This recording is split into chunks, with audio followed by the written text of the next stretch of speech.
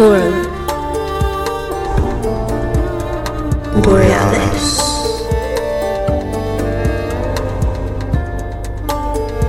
Paradigm Expansion.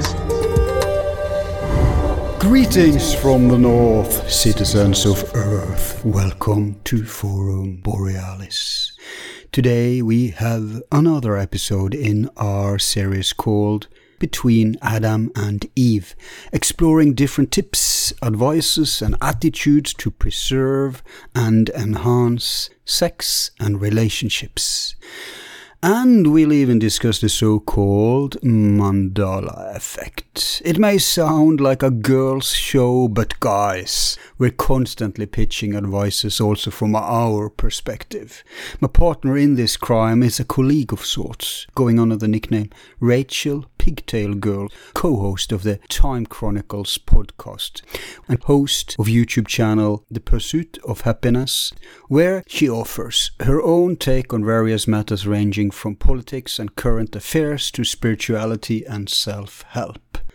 Between us, we offer opinions, analysis and experience in order to determine what principles and values are worth holding on to and pursue further to nurse your romantic relationships with the occasional tantric twist. But first, a few words about my guest. Already at the age of 5, Rachel had a minor awakening, becoming the impetus for a lifelong inner questioning and a burning desire to understand life, reality and everything within it. At age 7, she was told she would be in a wheelchair by the time she was 21 due to a serious spinal condition known as scoliosis. But she refused to let that happen and instead became a professional dancer. Her working career has mostly been in the entertainment industry. She was Angel in the world-renowned dance known as Cabaret of Angels. She has DJ'd at London's top nightclubs under the artist name Little Miss Mix-It, and won 2 DJ competitions in UK and was even acknowledged by Kiss FM to be London's hottest female DJ. She also released 3 chart-topping dance tracks under the name Electra Cute and as a part of the dance act Restless. She has also worked 5 years as an erotic dancer, even doing full striptease. Being naturally creative, Rachel got her education from Italy Conti Stage School, one of London's top prestigious performing arts schools. Subsequently, she moved on to work within showbiz. However, already as a child, she had glimpses of how depraved that industry is, so eventually she grew tired of it. Instead, she followed her own quest and spent 25 years learning to heal herself naturally, and became her own doctor. Having battled suicidal tendencies until young adulthood, and being hypersensitive forced her to understand people, trauma, relationships, and the way the world works, which eventually made her realize she's a so-called intuitive empath.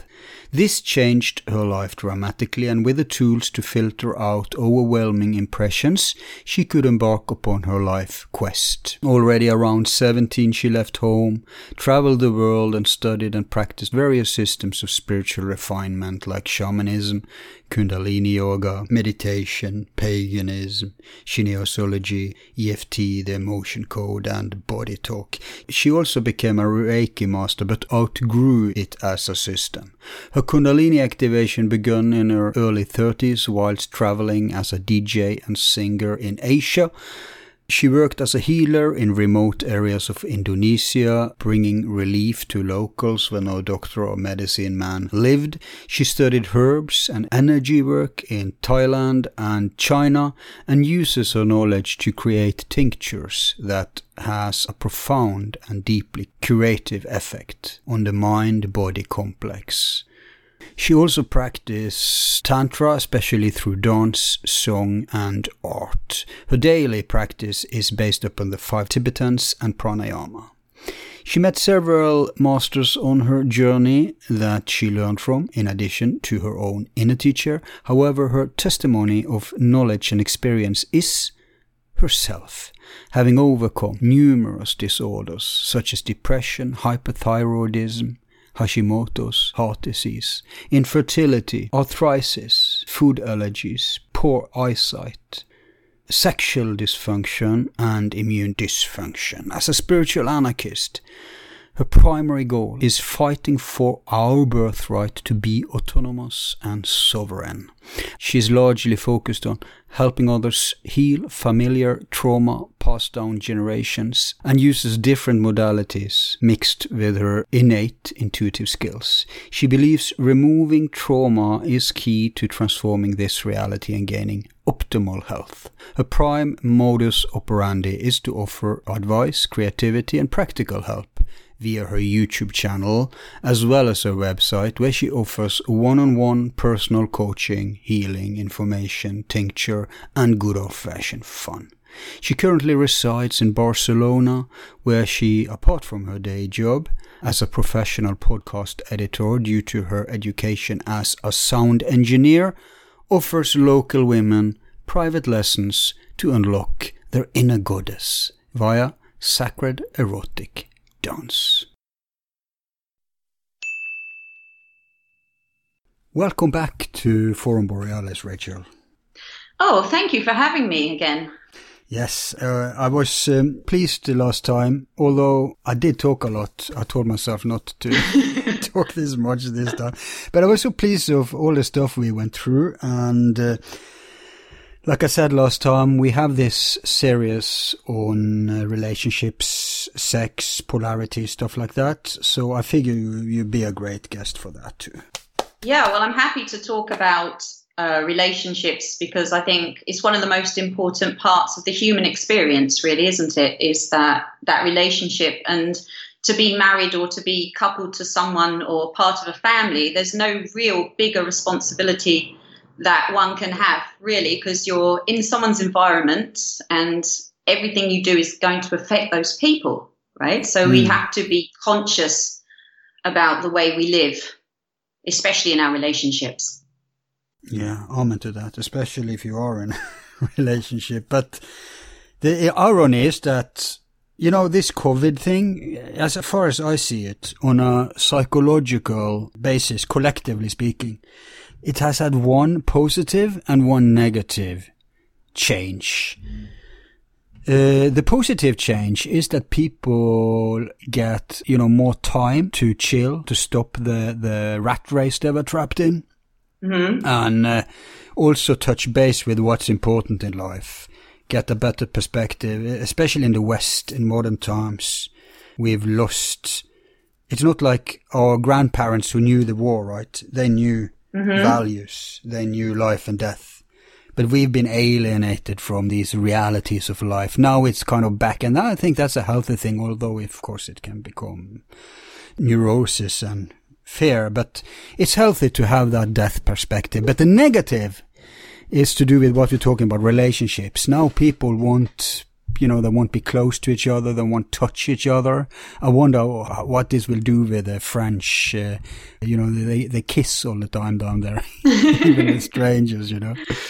Well, so that's interesting, how that will impact us for the unforeseeable future. Yes, indeed. And I've actually been wondering how people who are still in the dating phases during lockdown have even been coping, you know, with not being able to physically see the person that you're having a relationship with. It starts to become like a long distance relationship, even though you might just live 10 doors up the road, just sort of waving to each other from a window. But then when you really get into the truth of what makes a good relationship, yes, the physical part, of course, is very important. But the real basis of any deep and lasting relationship is intimacy. And we can choose intimacy in many areas of our life. And one of the most important things, I think personally, in a relationship and in my own life, in my own relationships, a thing that I think has always helped me keep it going, keep it on track, has been just honest and open communication as a form of intimacy. You know, that kind, constant and honest communication where you have a willingness to work through difficulties, to enjoy and celebrate, you know, and congratulate on the highs, to be there during the lows, and to be aware that every part of the relationship is building that intimacy for you, so that when you do get to the more physical, fun parts in the bedroom area, you know, the intimacy will be there. So you'll be able to enjoy your sexuality on a deeper level with each other, and not just be, you know, having tired, angry sex with each other because you haven't spoken about the issues that you've had during that week, and you're just now having it as a stress relief, and you're not really connecting, you know, you're not fully present for the other person. And actually during this time of COVID lockdown, I'm hoping if you haven't gone the opposite way and you've just gone into sort of shouting matches or silently ignoring each other, or, you know, just arguing about the past non-stop, that if you were smart, you would be finding new ways to develop that intimacy, having fun on Skype, you know, finding ways to spice up your life and keep the connection strong. Because I think that's really the basis of any great relationship, whether it be with children, whether it be with family members, you know, just in general, to be kind, constant and honest in your communication. It's funny. I talked with a friend of mine. He's he just became single right before the COVID thing, I guess in December or something. And his plan was to date all spring. Mm-hmm. And I said to him, I think this was in May last month or something. I said, oh, this must have really crushed your dating life. He said, no, it's the opposite. It's never been easier dating. I said, what? Yes, because here's the thing. If it was normal conditions, girls would be more on their back feet. But now that people are panicking, we can lose a job, we can lose our lives. But on the other hand, I have to sit alone at home in isolation. No girls in Norway lives with their parents. Everybody moves. I guess that doesn't apply to the whole world, but here it does. And so they sit there. They sit there in their rotten studios all alone, right? All dressed up and nowhere to go. And that makes them much more contact seeking for dating. And people were dating all the time. Even though they couldn't go out, they could go to each other, right? Yep. So guys were scoring big time, left and right. But back to the thing you said about yes, honesty, so important. But the problem, of course, with that is that most people are conditioned not to be honest. And even if they were deadly honest, like I am in my relationships, you'll notice that there's a lot of people who can't handle it. They don't really want it. Yes, in party speeches, we always revere honesty, sincerity, but in real life, it's not that popular. The ancient Egyptian goddess Maat for truth, she's not really that wanted in our current world. Definitely. So it has to be people who can handle it. But I want to ask you this, Rachel. What would you say are the three, and just pull it out of your hiney, what's the three most important factors for a relationship to thrive, to preserve harmony?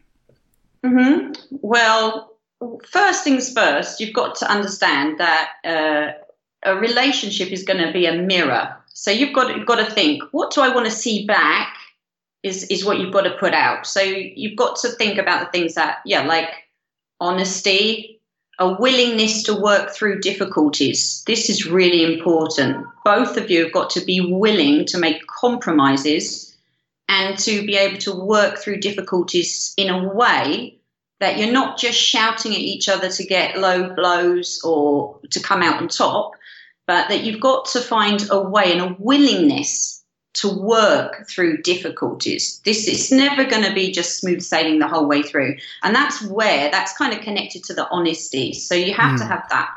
I think number two, you've really also got to learn to have a sense of fun and humor to lighten the space up. You know, we have so much stress in the world, and relationships after a while, once the initial high of the sex or whatever, the infatuation has worn down, you know, you've got that stress of life that comes back, you know, that everyday grind and that stuff. So being able to really laugh together, have fun together, and remembering to make space to play and do that stuff that lifts your heart and lightens you, I think that's also really important. And number 3, it seems so obvious to say it, but it's about the heart connection. You've got to be consciously trying to keep the heart connection open, because I truly believe that all relationships that start failing, it's because the hearts disconnect due to some miscommunications, resentments, bad feelings, whatever. It's all about is. Hold on. Yes, many relationships, but there are those where the physical connection is the root cause. Yeah, but if you've got to have the heart to have that good physical relationship. Yeah, for girls, but for men, it's not necessary. And of course, I'm not saying all men, and I'm not saying all girls, but there is possibility to split desire and love. They don't have to be on the same team all the time, although, of course, that's the optimal, right? Yeah, but if you're talking about a relationship that's going to last, yeah, like, and not just be a fling or not just be a season, yeah, you know, that you can change. So that might work for some people, and they might be happy to have that.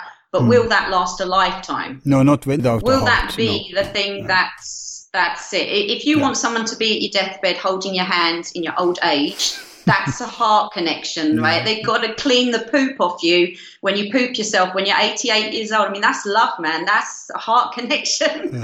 And I've taken care of the elderly, so I know what it's like to take care of old people. So that's where the heart connection, if you want it to last, if you want an 8-year relationship or a 6-year relationship, or, you know, one you change like you change your clothes with the seasons, then sure. I mean, of course, sexual attraction is super important. I mean, that's definitely important. And that's the big spark and the thing that draws you together, you know, the chemistry, the physical connection. But for a lasting relationship, you know, when you're 50, 60, someone's gone through the menopause, what's going to keep it going when the sex dies down? And yeah. No, I agree with that. But I think there is a slight disagreement here, which is cool, because then it becomes more dynamic. Because I'm sure we can converse about stuff from different points of view. And I think maybe we disagree. You can tell me if we do or not. But okay. I think you're right when you say it has to be a heart connection. And obviously you're right also when you imply that sexual desire can cease if you lose the heart connection. But I know from my own experience, and I also from others, that it is possible to have the heart connection and yet the desire things vanish. Mm-hmm. And because there is a heart connection lingering on, people stay together and they don't have sex, and that's horrible, also horrible for the relationship. And they may go a whole year without sex.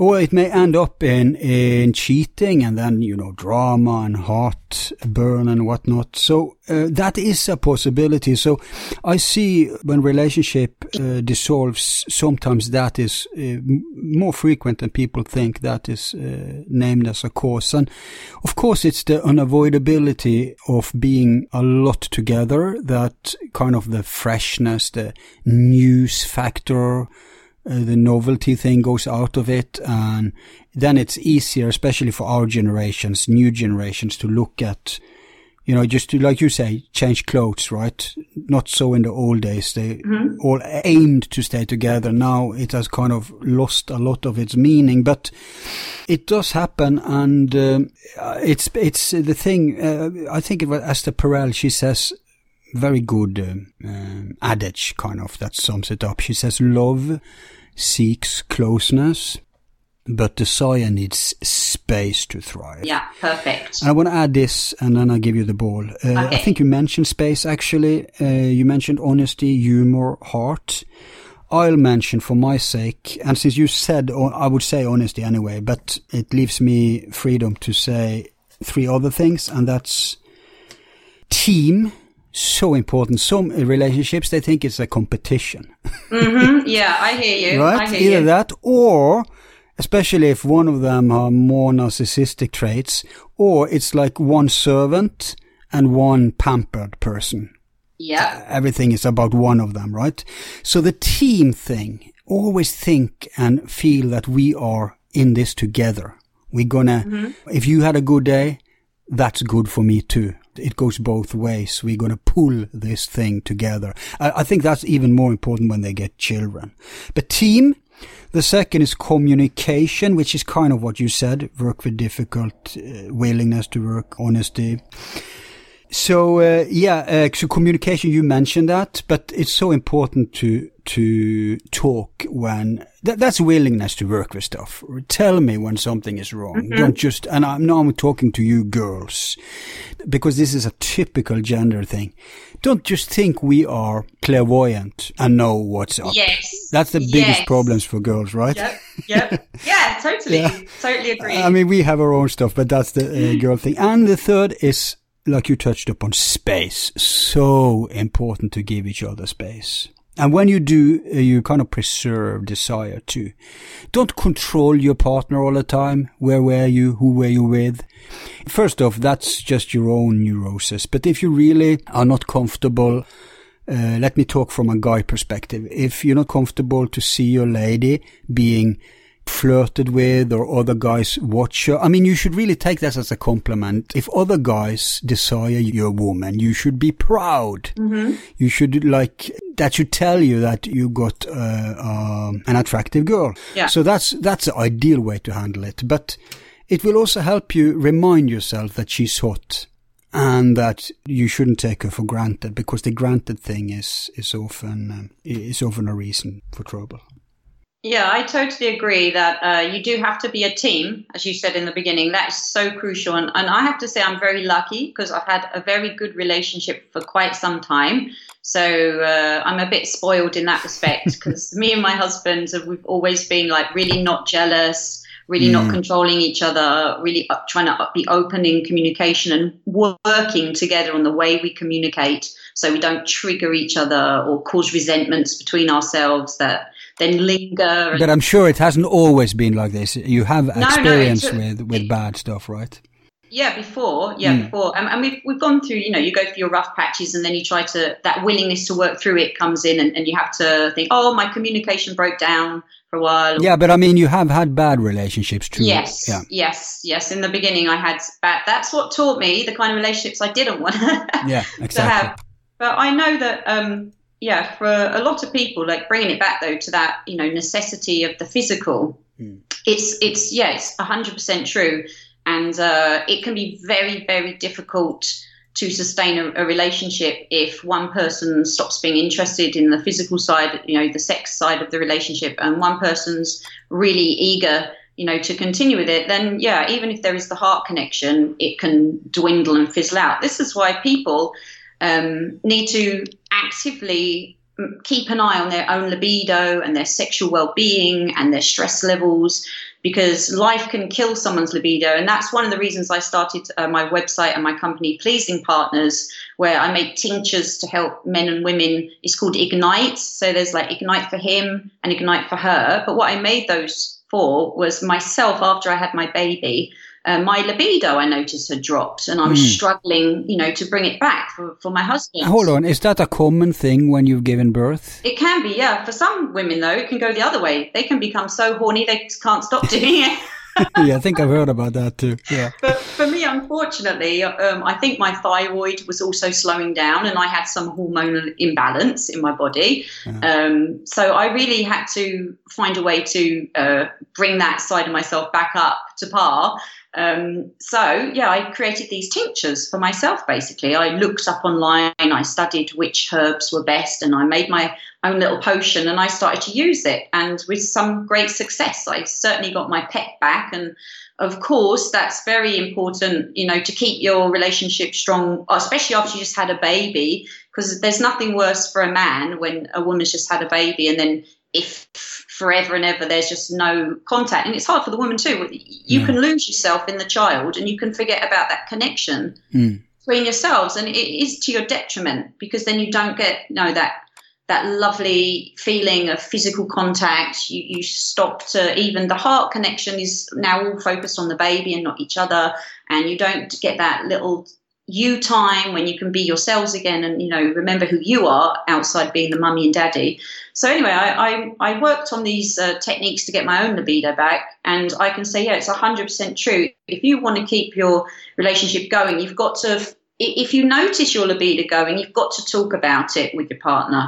You must address differences in sexual appetite. You've got to be able to bring those to the table and to look at it like adults. And if there is something lacking in the bedroom, you've got to be brave enough to talk about that with each other in a way that you're not trying to put each other down or make someone feel bad, like, oh, you didn't satisfy me, I wish you'd try that. That would be a negative way to say it. No. It's about finding ways as well to talk about a very delicate topic between men and women, because no one wants to be told something negative about their body or, their performance in bed. It could be, really damaging. Don't you think that is worse for men? I would imagine so. I can only speak as a woman, though, but I can imagine seeing that the man actually has to get a hard on and sort of get the fires going. If he was having any doubt in himself, I would imagine a lot of, erectile dysfunction could come from mental and emotional scars of having been criticized. Yeah, but I'm not just talking about the physiology. Yeah, physiological. It's we can't hide, we can't fake it, right? For the ego. Yeah, but I'm talking about the psychology too, the gender roles. Because newsflash, there are gender roles that are negative for men. I mean, the female stuff gets all attention, at least in this country. But one of them is, of course, being the viral, always ready lover, And today, especially if I'm thinking about my poor American listeners, they are working 2 and 3 jobs. Mm-hmm. And I was horrified when I saw the hours they're working too. It's like a third world country. Mm-hmm. They're just working all the time. If they even have work, they're working all the time. Usually a shitty job that they don't even like. And so they come exhausted home. Yeah. And then they're supposed to be Tarzan in bed, right? And that's so hard. Let's be honest. For men or women, that's difficult. Mm. Yeah, but girls kind of can fake it, can't they? They can lie back and... But believe me, though, you can definitely, I know I can be so exhausted, the thought of even moving, at the end of the day when I'm so tired from dealing, maybe I've been working a lot and having my daughter to take care of, chores and cooking. At 11 o'clock, maybe all I want to do is just watch a movie and just be a complete couch potato. Yeah. So... Yeah, but you're not in the zone. But say you are... my experience is that girls, if you manage to turn them on, or I should say they're more politically correct, if they get turned on, it doesn't matter how tired they are. I actually experienced girls falling asleep, not while we had sex, but while I was massaging them before sex. And I didn't have the heart to wake up, because she was so... Pardon? A good foot rub can do that. Ankle and feet do that to me. Yeah, yes. I love foot rubs. Yeah, that sends me on. But the thing is, she was so exhausted, but then I managed to make her turned on, and then of course I ruined it with putting massage in as a foreplay. Take a note, guys. Never do that when the girls are tired. That's a good advice. Yeah, well, there can be ways to spice up a massage too. You can always make it a bit more invigorating type massage. Like you can put some invigorating music on. I always like to set the mood in a massage, with candles to make sure I don't fall asleep. Nice aromas that will keep you stimulated. Music that's not too sleepy with a little bit of a beat. So as it's going, you can get into the rhythm of it. And, it can be very sensual. A good massage could certainly... I already see an arrow I did. I had new age music, like ping pong in space, right? Maybe you should have put a little bit of house music on in the background. Yeah, should be more energy there. I agree. Are there oils you can use too that makes a difference? I mean, aromatherapy is a scientific proven phenomenon. Oils do influence us, odors. Mm-hmm. They do. And I was just going to say, I personally, in the bedroom area. I really love the smells of frankincense, and I really love like sandalwood, and I love vanilla, and there's the ylang ylang. So I'm sure everyone's got their own tastes, you know, what smell works for them. But those are just a few that I really find sensual and like arousing, stimulating, yet kind of relaxing. It's not too hyper, but very warm. I like warm scents. Yeah, well, frankincense and sandalwood, I associate that with meditation. Mm-hmm. I always use that for my meditations, but, well, interesting. So, okay, so you mentioned I did have that on agenda to ask you, the website about the tinctures. Let's go a little into that. First off, let's start plugging the website. What's the address? Pleasingpartners.com. Yeah, it's a little website I made. There was some like sexy lingerie that I particularly like some bodysuits, some tinctures that I made personally for myself. And really it was more kind of fact that I'd made them and they were working so well. I'd given them out to friends and got such a good feedback. People started asking me how they could buy them. So at the time I was making them, I wasn't really thinking, oh, this is going to be a business. I was just thinking, this is for me to get me back in the driver's seat again of my body. And it kind of just grew from there. And the idea of the name Pleasing Partners came from me and my husband, and from the fact that I'd made that tincture so I could make sure that we were pleasing each other again. It's a great title. I have to give you that. Yeah, and also I chose some like nice underwears that help get me in the mood when, you know, after you have a baby as a woman, you can maybe not feel so sexy, you start to feel mumsy. So I really wanted to get some nice lingerie as well to help me feel in the mood, and I always like them. The crotchless ones, let's be real, let's be adult ones, because you can wear them and you can have fun and you don't have to rip them off to have the fun. So I've always really liked sexy underwear that's very accessible. So in the bedroom, they last longer, yes. Yeah, it's the best of both worlds. So I have some underwear like that on there, and really just little things to help you feel energized, able to have sex. Because the tinctures I have, so I have an energizer one, which is the green one, that has stuff that's high in iodine and stuff that was really nurturing the endocrine system and the hormonal system in there. And so it has 4 ingredients, and that's the green one's called Energizer. And it's basically... hang on. So you make them for different purposes? Yeah, I have one for him and one for her. And the difference is like in the female one, I use red maca. In the male one, I use black maca. It's a long list of herbs in there. But that's for the technical geeks who are into plants. Yeah. What's the psychological difference? What's the aim difference? Well, no, it's just which hormones it affects the most. So for the man, you want to boost the testosterone, and you don't want to be boosting estrogen or anything like that, or progesterone. You want to be just focused on strength, stamina, testosterone, health. It's anti-aging, it's anti-cancerous, it's an adaptogen. It's full of adaptogens. It's going to boost your nervous system. It's going to strengthen even your bones. You know, it's just a full body boost and to your hormonal system. So for the man, it's tailored for his hormonal system. And I have to order one of these. Well, you know, I'll send you one, my dear. Just ask, I'll send you one. You know, you can have one for free. You don't need to buy it. you already sold me on the man one. Let's hear the 3 others. Yeah, and it's called Ignite because it was igniting my libido again. That was what my hope was, to bring that, because it's all about, obviously there can be emotional side to it, true, and you've got to do that work too, but there is also many physiological reasons we can lose our interest in sex, and not just purely psychological and emotional. It can be definitely after any stress or illness or just childbirth. Even for men after childbirth, they can have an imbalance in their own hormones. Your hormones can go all over the place. Yeah. So, you know, you really need your hormones. You're communicating. They have a consciousness in your body. They communicate to different things in your body. So you want to keep those guys in check and very happy. So for the female one, it's a little less on the testosterone side, but still with some, because even a female to have a healthy sex drive needs a certain amount of testosterone in her system. So that's the difference with the male and the female. Has a little bit more. What's the female called? Oh, it's Ignite for her. It's just Ignite. You know, I can hear the advertisement voice now. What you call the site again? Oh, Pleasing Partners. Ignite for him. Product of pleasingpartners.com. dance. Yeah, yes. And I can hear that she's soft porn music from the 70s in the background. No, I think this sounds very smart, because it shows that you're actually tailoring your products to different needs, which is imperative. You know, you can't just have one solution fits all, right? No. Especially not for genders. So that's Ignite for men, Ignite for women. What's the two others?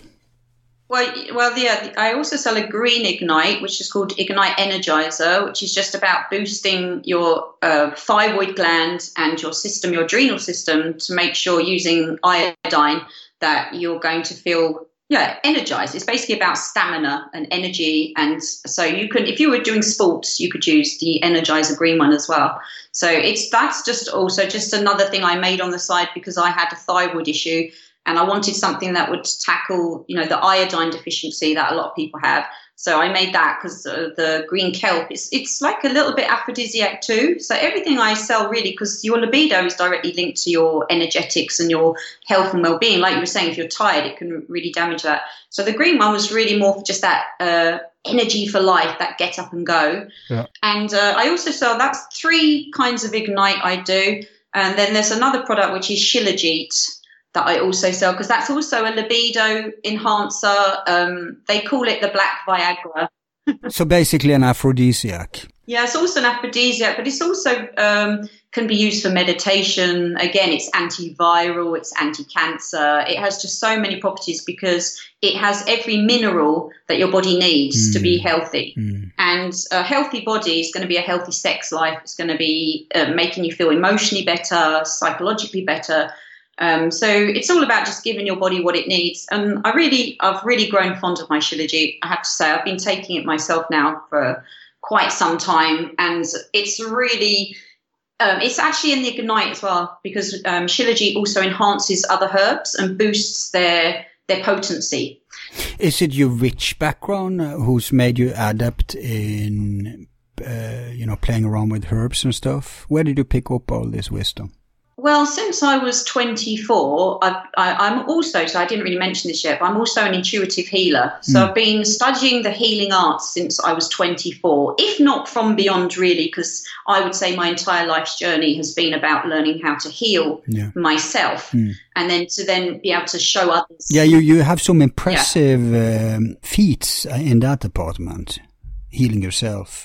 Tell us a little about that. Yeah, I've healed myself over and over again of many things. So part of that journey for me was learning about natural remedies, natural health. I mean, I call myself a wizard more than a witch, as in a wizard, as in trying to master self and become very disciplined and to achieve greatness or strive towards perfection. Not that I'll probably ever reach it, but to at least strive and try to learn as much as possible and be able to be self-sufficient, take care of myself, my body. And that's, for me, has been a journey understanding herbs, nature, foods that I put into my body, water intake, just being very conscious and aware of what nature has to offer you. Sorry. Yeah, if I recall right, you had some experience with alternative medicine. I prefer the term complementary medicine. Didn't you have something there too? In what respect? Sorry, you mean the body talk and the emotion code? Yeah, probably. Okay, so there's nothing with herbs in that field. Well, no, I studied herbs, but herbalism is not actually a part of emotion code and body code and the intuitive healing that I do, because actually the emotional energy work I do is actually grounded in trying to make people not have to rely on even medicines or herbs or vitamins to be healthy, but trying to bring the holographic field of someone into alignment so that they would be perfectly in balance to the point where they wouldn't even really need to supplement. Because most of the time we really need to supplement because we're so out of balance. Yeah. That's one of the reasons that we need herbs. So when I'm very down and I'm emotionally out of balance and I'm physically, mentally out of balance, energetically out of balance, a herb will help you come into balance. Energy work will help you come into balance. But once you're in balance, you probably wouldn't need to you wouldn't have to take that daily vitamin pill every day because you'd be in balance. Your body would be a self-sustaining mechanism. So ultimately, I would like to get myself to the point where I wouldn't even have to rely on supplements or things to bring my body into balance. And that's what's taken me from herbalism and naturopathy into then trying to understand more the holographic nature of reality and the non-physical aspect of health. So, the real interesting stuff. yeah, because it's been a process for me. It's been a gradual step-by-step process, because there's only so much a herb can do. Yeah. A herb is going to be great. It's going to get you out of a rut. It can get your hormones in check. But if there's an underlying emotional condition, that relief might not be very long lasting. It might not be something that, you would have to keep going back to that herb to sustain it, basically. So what I like to do is, I can give advice to my clients, say, as a herb that might help them boost their probiotics or help them fight, a fungal overgrowth or whatever. But also, ultimately, I'd like to get them to the point where we've removed what it was originally, emotionally, energetically, that would have caused that imbalance. So they could then stop, having to take that substance and ultimately put my Pleasing Partners website out of business. Well, it will be for a good cause. But yeah, I'd be happy if that was the reason. If I could get everyone to that level of fitness, I'd be doing my job well. Yeah, indeed. But many balls in the air now. So we're going to go back to relationships. So do we want to talk a little bit about Tantra? Yeah, we're going to get to that too. But I meant to ask you one more thing. We were talking about herbs. Yeah. Look, I want to just make a small amen to the herb thing, because many people say, in the old days, they didn't have to do this stuff. It's just, they think it's unnecessary with supplements. And so I just want to enlighten them that in the old days, the soil was very fertile, very rich, full of minerals. And people didn't have to, they could get all the nutritions just by having the old school meals. I'm talking like 100 years ago. Yeah. And even though they were probably not eating half as much as we do now, they got inadvertently, they could have like mono meals, not a plethora of different ingredients, and they would still get covered. So today we have like very poor food. It's more processed than ever too. And so we end up with products that in mass and taste are excellent, but in nutrition are very poor. Notwithstanding, I don't know for England, for you guys. No, it's true. Yeah, it's true. In true. America, they have every food is genetically modified, unless you go to an organic shop, a whole food shop. It's forbidden here.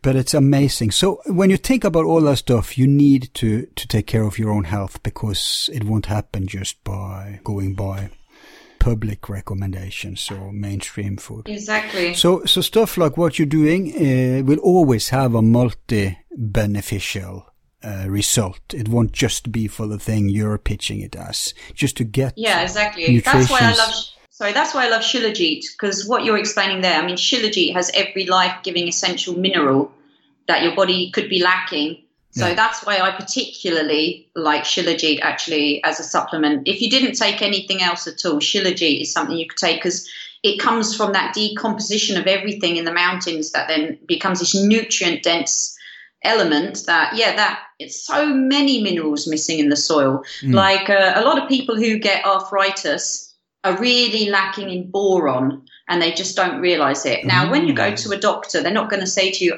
you've got arthritis because you're low in boron. Here's some borax powder. Go and mix it in some water and you'll be fine in a few weeks. They're not going to say that to you.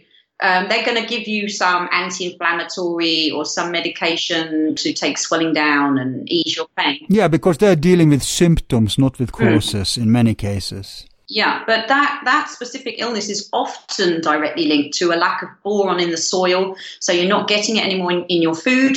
And when you look at places that still have a rich source of boron in the soil, such as Israel, apparently, I've never been there, so I can't attest to this, but apparently you don't see geriatrics on Zimmer frames hobbling around with walking sticks so much, because they've got so much boron in the soil. They're still getting that needed mineralization that keeps that calcium in the bones.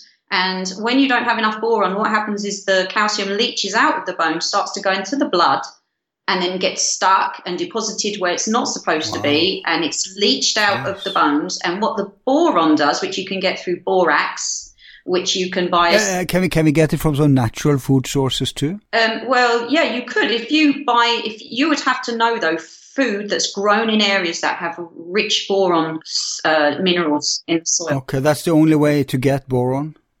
Yeah, or you can take a boron supplement. Yeah. They have boron supplements, but if you buy food from Israel, I imagine that will be high in boron, and you would have to. I'm in favor of boycotting Israel, but yeah, that's sadly the truth for a lot of people. So we're going to have to find our boron, because most of the soil is deficient now in boron. I don't even know off the top of my head which areas are. What about the Palestinian products? They are bound. Yeah, maybe. Yeah, exactly.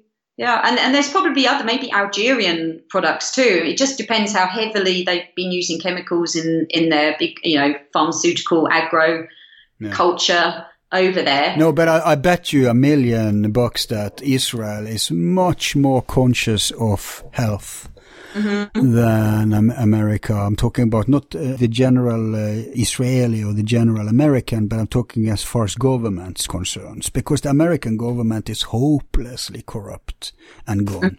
They're in the pocket of big pharma, big vax, big anything, right? But other countries such as Russia, especially Russia, is very good, very progressive when it comes to stuff like health. Like they are encouraging citizens to grow stuff in their own back garden. They're very aware of the local stuff. I know, how revolutionary. Yeah.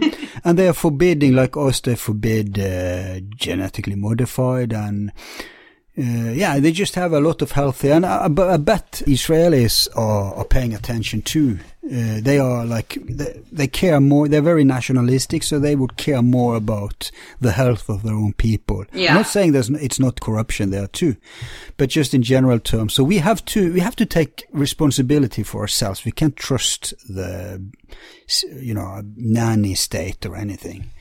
No, and actually, I was just thinking as you were saying that, another thing you could do is if you grow your own food, because basically borax powder is basically just pure, the source of boron from the soil, like a salt. It's basically just something that's mined from the ground, borax. Okay.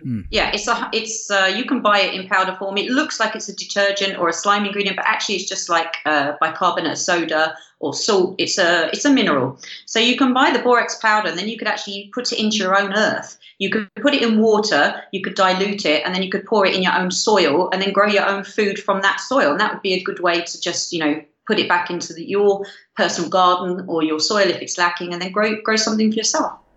Yeah, I have to ask you before we leave this subtopic, what about aphrodisiacs? What you recommend there? Let's give a handout to the guys. I guess there are aphrodisiacs for girls too, but to be honest, I always regard those as bullshit.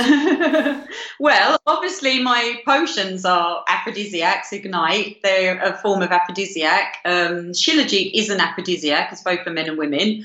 Oh, really? Wow. Yeah, it is. That's what it's known for. And I think... Yeah, but girls can be turned on mentally, yes. But are there really, not chemical, but physical stuff? I think so. So definitely... That can be as effective as, let's say, Viagra? I'm not sure if something could be as on a same level as Viagra for a woman, because it's just the physical bringing of the blood down a certain area with Viagra. I don't get why you couldn't do that with women. You have a lot of blood down there. Shilajit does actually, there are herbs that stimulate blood flow to the genitals. Oh, okay. I mean, that's what they do. That's what makes an aphrodisiac, is it's going to bring blood into the genital area and warm it slightly. So that's what it's going to do. So Ignite does do that. Shilajit does do that. And I think that there's lots of foods like pumpkin seeds, almonds. I really like, what's that herb? Ashwagandha. Ashwaganda's a nice herb for also relaxing, bringing the nervous system into a nice relaxed state, because that's also important as an aphrodisiac, because sometimes people are feeling a bit frigid because they're all stressed and uptight, and finding something that can relax, even red wine. I know it's an alcohol and some people might not be into that, but I think even a glass of red wine, some chocolates, chocolates. Yeah, chocolate I've heard. Some people can actually have sex on alcohol. I never managed that. It always affects my potency, and I'm in that department. I'm narcissistic enough to think that I don't want to perform if I can't perform my best.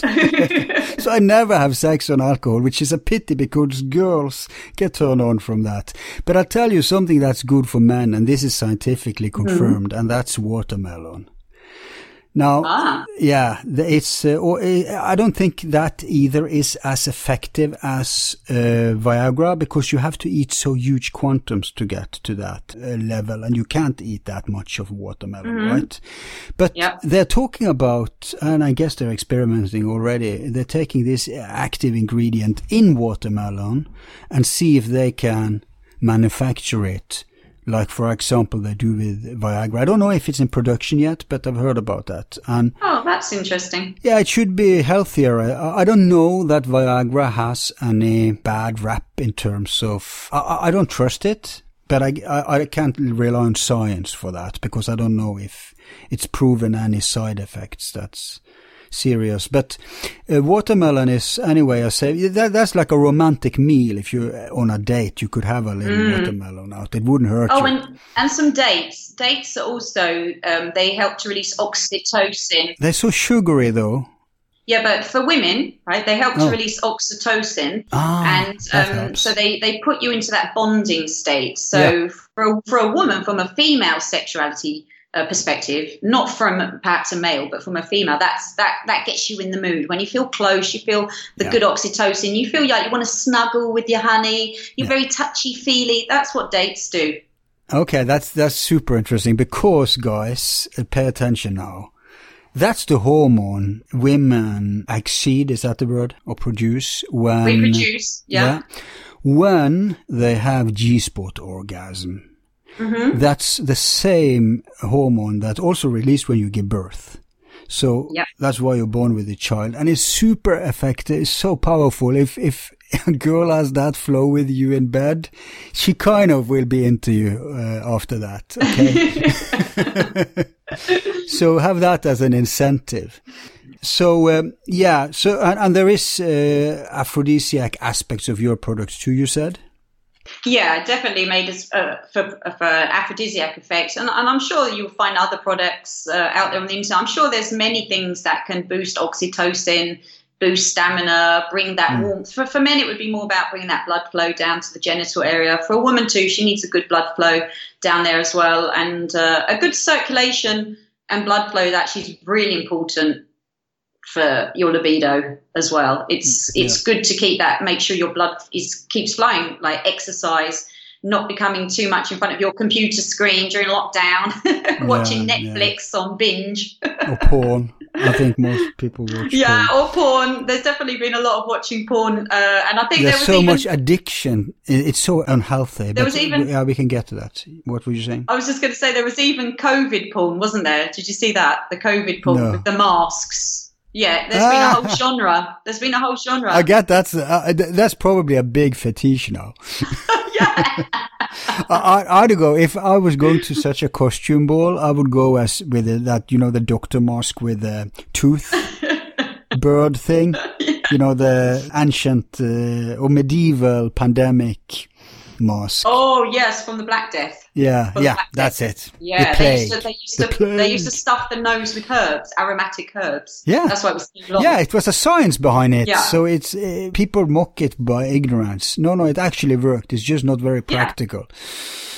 But there is one good news here, and that's that you don't have to have this primitive or porn version of sex all the time. The brutish kind of rape energy. You can also go to the opposite. Girls are very responding to that, guys, and that's Tantra, where you actually, it serves you well, no matter the libido, because you have to take it easy. It's not a performance sport. It's more an art, and it really connects with the deeper layers of sexuality. So what would you say about it? Well, for those who don't really know the meaning of the word tantra, tantra means to weave or a web. So the point of Tantra is to intertwine energies with someone else. There's also a tantric field that artists tap into, which I won't go into right now, as an energy, as an orgasmic energy that's always there around us as part of creation. And the way I see Tantra is it's basically when you take sexuality to an expression more of sort of worship of one another and the acknowledgement of mind, body and soul in union during the sexual connection, rather than just, we're going to dress up in these costumes tonight and bang away, even though that's fun too. And of course, go for it. There's nothing wrong with a bit of that. But in Tantra, it'd be more about connecting the hearts, like I was saying about the heart-centered connection. It would be about working on, before you would make love, as an example, it would be about a nice foreplay, sensuality, stimulating the senses, bringing your breathing. Problem is people don't have time for Tantra these days. Well, yeah, that's why if you want to do it, you've got to make the time and space for it. I mean, that's just true. If you don't do that, then it won't happen. There'll never be a right moment. You've got to say, okay, this Saturday there'll be a babysitter. I'll make 2 hours to just put aside, me and my honey, and we're going to... I can see why women are kind of more attracted to this field than men, because men sexually, I mean, it is a cul-de-sac, but it's very prevalent, and that's that... it's like this use and throw society, right? So a man can be happy getting a 5-minute, he just needs the release. This isn't healthy sexuality. I'm just talking about many traps out there. And so then they don't have this incentive to go deeper or to explore them more. Because a girl will usually, normally, in average, need a little more time to get ignited. So just 5 minutes here and there doesn't motivate her so much. And so she will be more inclined to explore options like Tantra. But ironically, I think men will earn more on mastering Tantra, because this isn't politically correct, but I'm afraid it's true. And that's that if a man masters the art of Eros, a woman is normally, again, I'm talking average, there's always exceptions everywhere, but a woman will be more receptive. She's easier to tango with. She's more instinctively will adjust to the tangoing. Whereas if it's the opposite, if the woman is a Tantra master and the man is like a goofball, it's not going to be as easy. So it is actually an advantage that the man knows something. There will be more successful matings statistically if a man knows what to do than if a woman knows what to do. So this is just an incentive for men out there to start getting interested in it, because if you improve her sexuality, you will improve your own too. And it's actually a lot of fun. I mean, to some people, they might hear it and think, oh, it sounds a lot of work or something, but actually it's incredibly fun. It can be, Tantra isn't just about some yoga stuff where you try to or something where you have sex. It can just be the art of sensuality and intimacy. To me, it's about weaving your connection. It's a time. Some call it slow sex. Yeah, it's a time where you say, okay, this is our time and we're going to fill it. It might even be that you're playing sexy games and you're feeding each other delicious fruits or chocolates as you're playing and tantalizing each other. You have that nice music going. Hold on. Do you think Tantra can be combined with other kinds of sex, like, for example, role play? If stuff gets too kinky, it kind of neutralizes the tantric effect, right? Well, I don't think you can mix too much different stuff, but I'm wondering, I have never explored like a combination, so I'm wondering if you have thoughts about that or experience with that. Well, listen, I'm never one to rain on someone else's parade. I say if they can work and mix it, go for it. Okay. My own personal experience is that when I want to get on that deeper side, the night is geared around that deeper side, and we're both in the mood for that. And when it's more the fun night, sometimes you want just a bit of fun. But the Tantra part really comes just from the connection. So even though it might be a bit more thrill-seeking sex, role-playing, or some bondage or some kinky stuff, it doesn't mean that you can't be in synchronization with each other or spend a moment before it connecting hearts to one another, holding each other close, hugging, just feeling the breath and acknowledging each other. So pre-care and aftercare, no matter what sex. Yeah, I think so. Yeah, it's really all about intimacy. I think even on, that's tantra. But of course you can have those quickie sex things and then you both say bye and you've got to go off to work. That's also fun. I'm not saying that. But if you want to do tantra, what it's just really about is weaving each other's energy around each other and connecting to each other using that energy. And of course you can then take that energy to a higher spiritual level if you want to and use it to activate Kundalini. It can do a lot of positive things. That powerful orgasmic energy that's there, you can then sort of ride that as a bliss wave. And once you start to become a master of tantra, that's really your objective. But if you just want to dabble in it as a way to bring more intimacy, more connection, it's really, like you're saying, slow sex. It's just about slowing down, the breath, the connection, placing your hand on each other's heart and looking into each other's eyes and just honoring each other in that moment and taking a breath. That would be a good place to start. Yeah, 5 minutes can be fun, but in the long run, I think the women will start complaining before the men, to put it like that, especially if the man gets a release all the time and not the woman. But the good thing is, I see the younger girls are, the easier it is for them, the more conscious they are of their sex life. So I think the old polarity, the big problem for men was premature ejaculation, while the big problem for women were frigidity. So they were like polarized. Men came too soon, women too late, or they didn't come at all. But now I think that's more, at least for girls, I think it's easier for them. They have control over their own sexuality, the younger they are. And also frigidity isn't that big of a problem anymore. Although I think still it's only 40% to say in. Again, it depends on the generation. But they say in statistics that they don't get orgasm in relationships. And I think that's a big source for a lot of discontent. I'm equally an adherer to both culture and nature. So I'm not like taking sides, but I think it's too underestimated. If especially a girl is not pleased sexually in a relationship. Well, I wonder though. She will take it out on the man psychologically, like start to what you say when you cut off his penis? That's demasculation. Yeah, she will start. Yeah, she will start. No, that's not a word. Not demasculation, but emasculate. Castration. Yeah, it's the same thing. Yeah. So she will start castrating you, and you will feel like you have a nagger at home, and she will feel you're no good. It will be a self-fulfilling, mutually feeding beast here, right? Well, that would be because that woman is not communicating properly. I mean, as soon as you say that, that's a miscommunication. That a lot of women don't have the courage to stand up and say what they want. So then they sit there unsatisfied, but then they don't say anything. They just nag and get snippy about your socks being there, and they're not telling you how they're really feeling or what's the problem. Like you were saying at the beginning of the podcast, that thing where he should just know.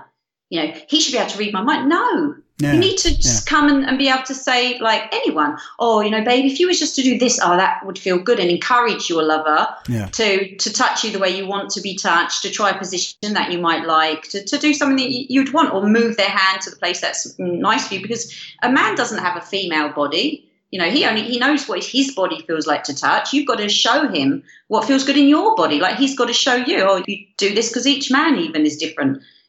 The way they like to be touched. Yeah, plus we have another problem. We discover the weenie very early, right? And so most men fall in love with that and forget the rest. So they don't become aware that we have other aspects of sexuality too.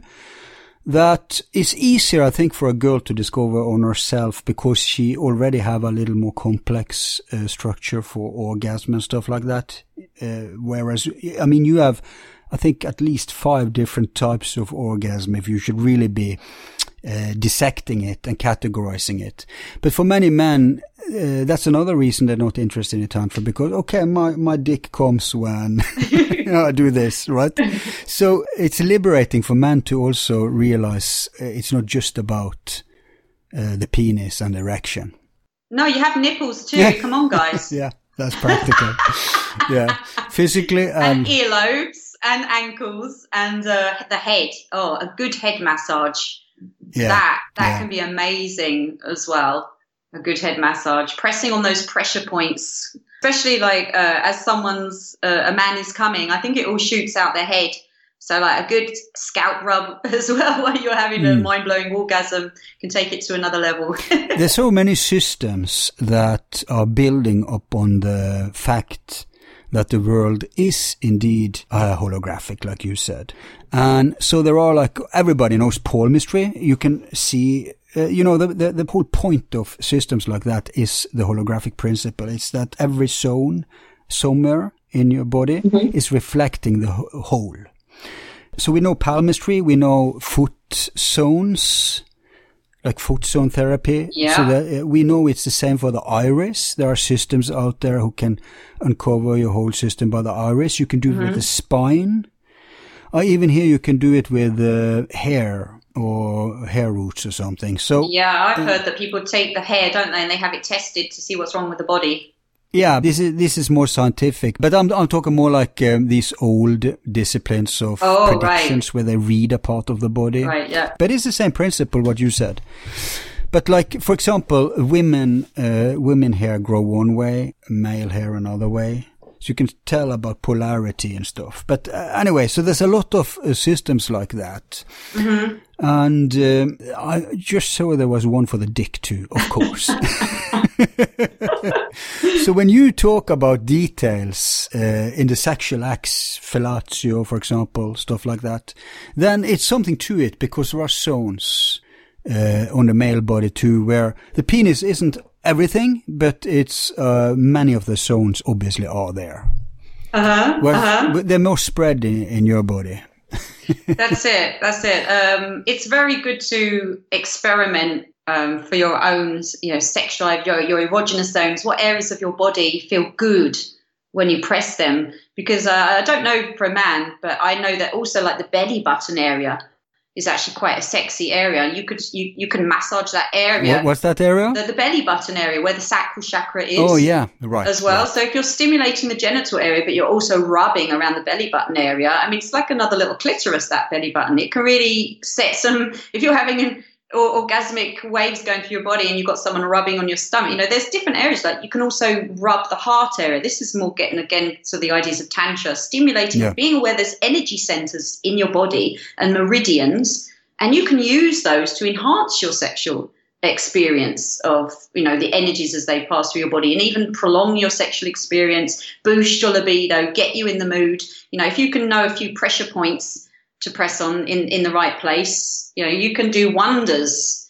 and you can even increase your erection and how hard it is, and for women their sensitivity. There's so much to learn about the body, and I think if you're just having that sex that's only about your penis, I mean, it might be good, but you might be missing out on a whole rainbow of experiences that you could be having, rather than just the black and white one.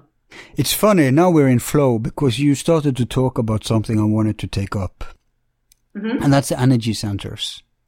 Yeah. Because what you're saying is correct. This is the perfect place to drop this fun fact, a factoid I haven't been able to share anywhere else because it hasn't fitted in.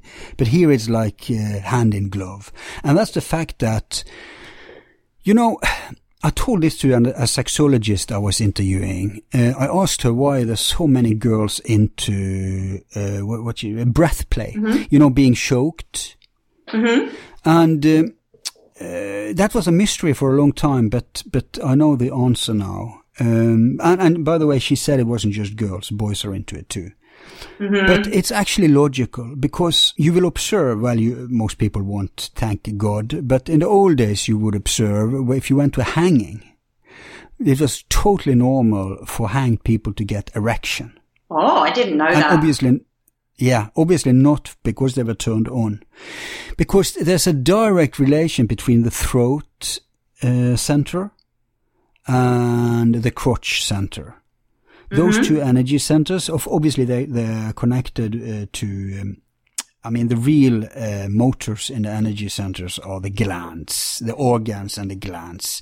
And of course the nerve system, all the plexus going up, both the sympathetic and the autonom is going up through the spine.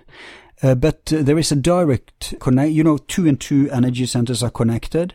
So, or chakras, as I say in India, meaning wheel. Yeah. So the throat chakra and the crotch chakra are directly connected. So when you get a pressure on the energy in the throat, it comes out downwards, both for men and women, which is obviously why women use it as an aphrodisiac too. Yeah, and I think that makes sense why people like to make sounds while they're having sex, like, sounds like that actually stimulate the sexual energy, making sounds, not being quiet. And also the tongue and the mouth, licking, stimulating the tongue, stimulating that area of the throat and the mouth. That is definitely going to be getting your juices flowing. Yeah, but breath is super important. Breath influences your hormones and everything. 7,000 studies since they started in, when was it, 2003 or something? 7,000 studies in meditation. Who all point to, they point to a billion things, but they are singling out which everyone is pointing to, because that's the safest, that's the most prevalent. And one of those are especially what we're talking about now. Like, for example, many researchers into stuff like hallucinogens, entheogens, mind-bending drugs and stuff like that. They've developed techniques where you don't need mushroom or LSD or anything. Just use breathing techniques to achieve the exact same results, so they can have, for example, psychotherapy in that state. It's kind of the same as the shamans did with ayahuasca and stuff like that. I was going to say to you, though, that's actually like one of the bases of Tantra too, is breath work. It's all linked to breath. Yeah, breath. It's all linked to breath. Yeah, exactly. So that's a very important factor that will be influenced, that can influence your sexuality too. So it's obviously an advantage if people have experience with, for example, yoga or pranayama or tai chi. They learn to breathe correctly there too. Depth breath is important. Yeah, there's lots of kind of breath work you can do to develop your chi and your sexual energy. And there's things like I think there's one called like dragon breath you can do, which pranayama. Yeah, and pranayama and breathing deeply down as well into the lower area of the body, rather than being very up in the chest. Really breathing it, bringing it down as low as you can, and filling that genital area. Because even if obviously you can't actually breathe into your genitals, but you can feel, you can use your consciousness to feel like you're bringing that right down into your depths, into that center, and then breathing out. And that would definitely encourage your libido and your sexual performance and your enjoyment. Yeah.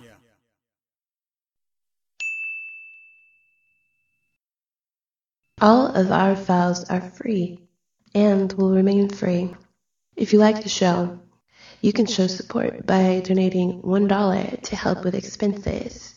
Just use the PayPal link on our website, YouTube channel, or Facebook page.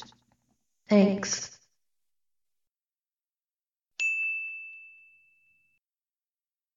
Since we have gone all the way into woo-woo country, I might as well take up another, like a spiritual concern. I hate that word, but anyway. And that's when you have blockages in your energy center. For example, let's just entertain the possibility of reincarnation. I had a scientist who's more or less proven it. Okay. But if that's a fact, let's say you were raped in a former life, but it doesn't have to go back to another life. It can go back to this life too. You fell down from the classical falling down from the crib, right? But stuff can have happened to you during when you grew up, whatever. So you have different issues, and they can be like blockages in your system, which is a lot of the tantric, especially tantric massage and stuff like that, has as their rationale that they're gonna free the energy flow of your prana, or I say pneuma, which is Greek, but you can say chi in China, you can say ki, like Tai Chi or Aikido. Yeah. So, you can work with getting a release of that energy, which will also help you sexually. Yeah, well, that's exactly what I do in my healing sessions when I'm working on someone. A lot of people have sexual blockages or blockages in general, and some of the major emotions that block us sexually, things like resentment, bitterness, shame, guilt, envy, terror, jealousy, actually shame and guilt, that's a lot for women more. Actually, that tends to come up than men, because women are often shamed about their sexuality, or maybe they had a bad experience where they were with a guy who then treated her like a slut after or something. But but men are body shamed. Yeah, they may not be. It's true that we're not sexually shamed. Like, for instance, a man, it's a classical. You heard, if you ask a man and a woman how many partners they've had, you always need to double the answer the woman say, and you have to half the answer the man say, right? Yeah. And that's a nurture thing. That's a culture thing. That's the fact that you're stigmatized if you have sex or like sex as a woman, and you're stigmatized if you don't have sex as a man, then you're a loser. So we all, both gender, bear those crosses, but there are... But you do bring stuff in from past lives. That was what I was going to get to too. Like in my healing sessions, I won't divulge, specific sessions with clients because that's confidential. But often things from past lives, or even just from their own lineage, will come up in the sessions. So, as an example, you could have, like you were saying, maybe your great grandmother, could even be more, could even be like 100 generations back. You can have a trauma that could be coming from BC. Some traumas I've cleared have been that old, and it could just be that someone in your family was raped brutally, or witnessed something terrible, or something that they carry down in the genetic code, down in the memory, that gets passed on to you. It doesn't necessarily always get passed on to everyone in a family line. It can be passed on to specifics, like just the women or just the men or certain people. But that these things do affect us, and I do believe in past lives, and I do believe in reincarnation personally. And stuff from past lives, that is something obviously starts to get to more woo-woo level. You've got to learn yourself how to remove that and deal with it. And it's not always as easy as you think, because sometimes you can really feel stuck or not even be able to understand or find out, what's blocking you. So in that respect, you need to either work with a therapist or, intuitive healer, or you've got to find your information to tell you and teach you how to do that yourself, whether it be through a Vipassana retreat or through some deep meditation where you can go inside yourself and unlock those answers for yourself. But that is definitely crucial. And a lot of people just don't understand that they are carrying those memories and traumas from those past lives with them from the minute they're born. By the time they're, at a certain age, they can just be triggered, and they will start to then generate situations that will replay almost that energy to them, so they can try to correct or be confronted with that energy that still needs to be brought into balance. And that's why some people will just have nothing but bad relationships, and they won't understand it. They'll think, but I always try hard. I thought I was going to be okay, but then it gets to this point, and maybe they feel some anxiety or some resentment or fear, and they don't know why, and they find themselves stuck in a rut. And for those people, I would definitely say think about past life energy, lineage, energy that you could be carrying if all else failed. Yeah. But isn't it healthy to start examining the known stuff, then go into the stuff that may be repressed? And if you have no answers after all that's exhausted, then you can turn to past life. I would never begin with a past life. That's beginning in the wrong end, if you ask me.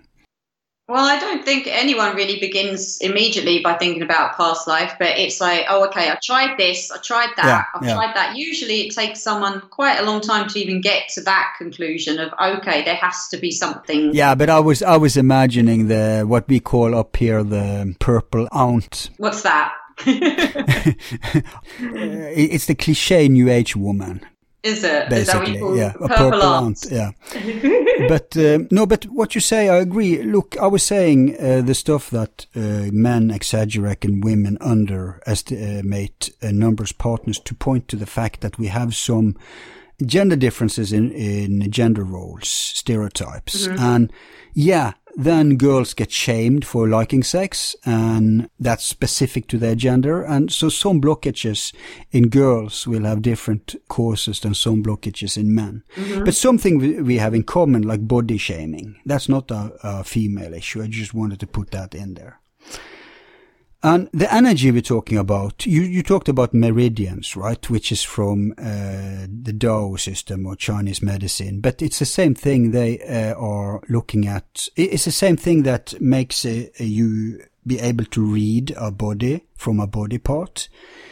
It's because this energy, which goes with the blood, by the way, and circulates all over your body, it can be worked with directly. There's some meditation techniques where you can work with this creative energy. I mean, you don't have to even work with it sexually. You can, if you're an artist, if you're working creatively, you're basically working with pneuma or prana or the vital life force. 100%. When you exercise, you're using it too.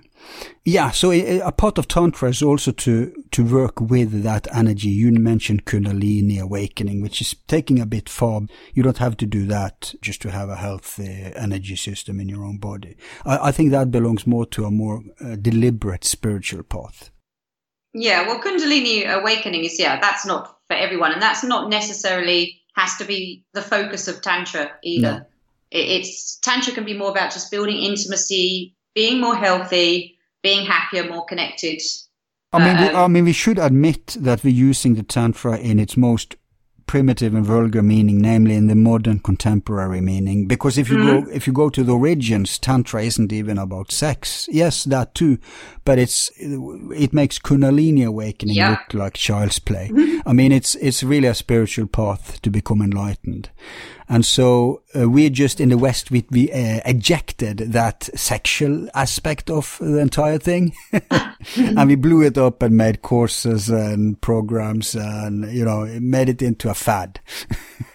Well, for me, I've actually had a partial Kundalini awakening, so I'm quite well accustomed with Kundalini. And for me personally, Tantra has been a spiritual path because that's just naturally been a part of my life because. There's actually a lot of people but that's not what we're talking about here. We're talking about stuff everyone can do, right? Yeah, a watered down Tantra, the accessible Amazon version, Amazon Prime. Bubblegum version. So no, but that's great. It's better than nothing if you ask me. Yeah, and it's healthy to find ways, it's not easy to keep a relationship going, keep it fun. And, you can go through different stages. Why not try a little Tantra stage? It doesn't have to be like the whole everything of your sexual relationship, but it'll certainly keep things interesting and new anyway, if things get in a rut and you want to spice it up and keep it interesting. Keep it fresh. I think you have to keep sex interesting, fresh. Yeah, keep it warm. You've got to try new things. Yeah, because that's, like I said, that's one of the problems ending relationships is either the libido or just attraction to each other. Boredom. Yeah, we take each other for granted. We forget. Yeah. Usually men remember after it's unfortunate, but a lot of women are wired to start the process of divorcing inside themselves. And when they announce it, they've already worked with it. And usually the man is clueless and is shocked and then gets traumatized and has to start his separation process after the fact, which is why so many men are stalkers. And, in statistics, at least in this country, I wouldn't know about the whole world, but I'm guessing it's a Western society thing. Yes. Men handle dissolutions of relationship much harder than women. And men can cheat too, but usually when that happens, they depart from the heart thing. We're going to get to the heart now, but they just distinguish and it's just physical.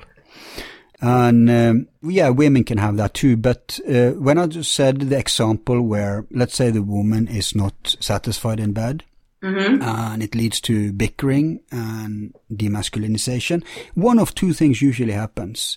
If they're not aware and responsible enough to just break it up, usually the man cheats because he's got this bitch at home. Who can blame him, right? Or the woman cheats because she's got a useless bot who doesn't work. So in either case, it's death for the relationship. But like I said, men usually work with a separation after the fact, women before the fact. And that's unfortunate that we're wired. There are many gender differences. We've touched some today, but we're wired so that it's not doesn't always work compatible with each other. And the other reason for breaking up is the heart thing. And I was just wondering, you probably have some advices for how to keep it warm. We've told them a little of how to keep it warm physically, sexually, eros, but what about the heart? Well, I think the heart is really where the communication comes in, because the communication, that's all about keeping the heart happy. You know that you can be angry and not communicating, but you can still get hard on and get turned on and have angry, crazy sex. That's not an issue for a lot of people.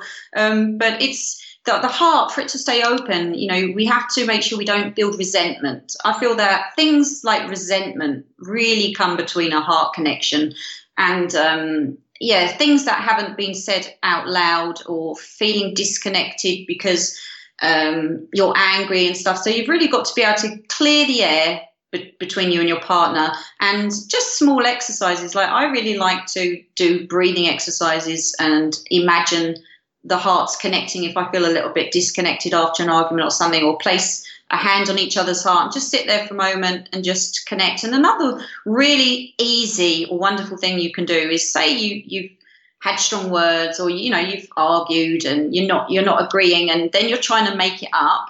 What you can do to really build heart connection, it's a simple technique, is after you've had maybe a time where you've been at each other and not agreeing, once you try to talk through it, get rid of the issue, at least acknowledge that there's a problem and tell your sides about it. But then once you've had hard words, just to say 3 nice things. Once you've cooled down, try to think of 3 nice things that you really appreciate about your partner. Because a lot of the time we don't spend time just sitting there saying, look, I just want you to know this. Every Sunday you could do this if you wanted to make it a ritual.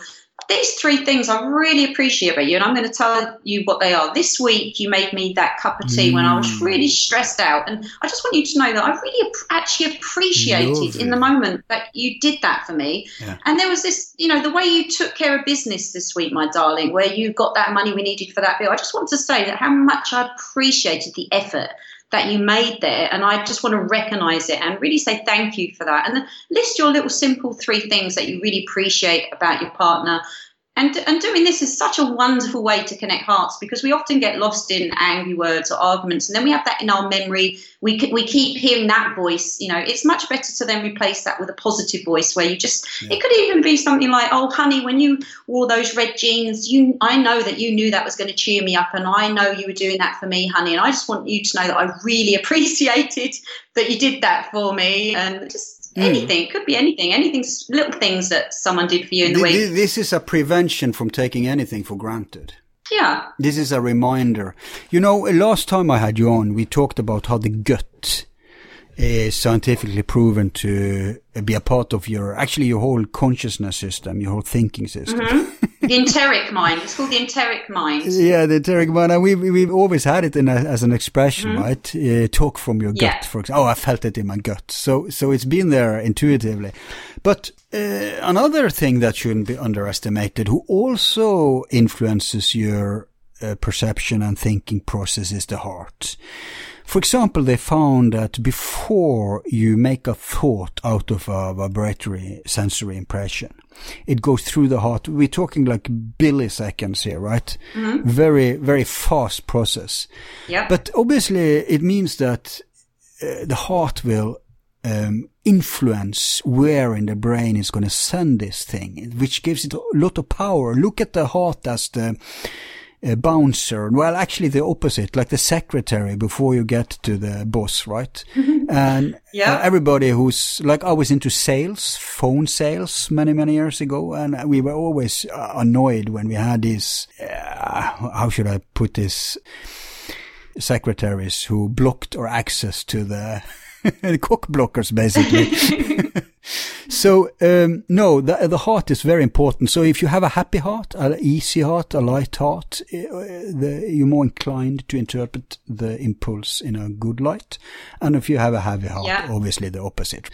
So, you definitely have the heart mind. You definitely can. I'd like to say that in Body Talk, the kind of healing modality I study, we work on 3 centers. So one is the mind, which actually has 2 sides to it, but it's considered one center. And we consider that the father of the body. And then there's the heart mind, which is the mother of the body. And then you have the enteric mind, which is like the inner child of the body. That's Horus. So it's like a holy trinity. It's the holy trinity within you. Yep. And it can either be functional, and then you'll be functional, or it could be dysfunctional. And that's why you see dysfunctional families, dysfunctional relationships, dysfunctional bodies, because those 3 minds aren't in balance. with each other. And if your heart mind is distorted, and like one thing people can have are like these little energy walls they create. We call them in healing, we call them heart walls. You can have a mind wall. It's when you have something painful and you want to sort of close down that energy. You build a little wall. It's an energetic wall. But if you build too many of them, it means your heart center will be closed down, and you'll try hard, but it will be dull. Oh, there's people. And ironically, it often leads to actual heart trouble. I often see in people with heart trouble that they have certain common issues, often to do with closeness, intimacy, stuff like that. For example, starving of love or a broken heart or something like that.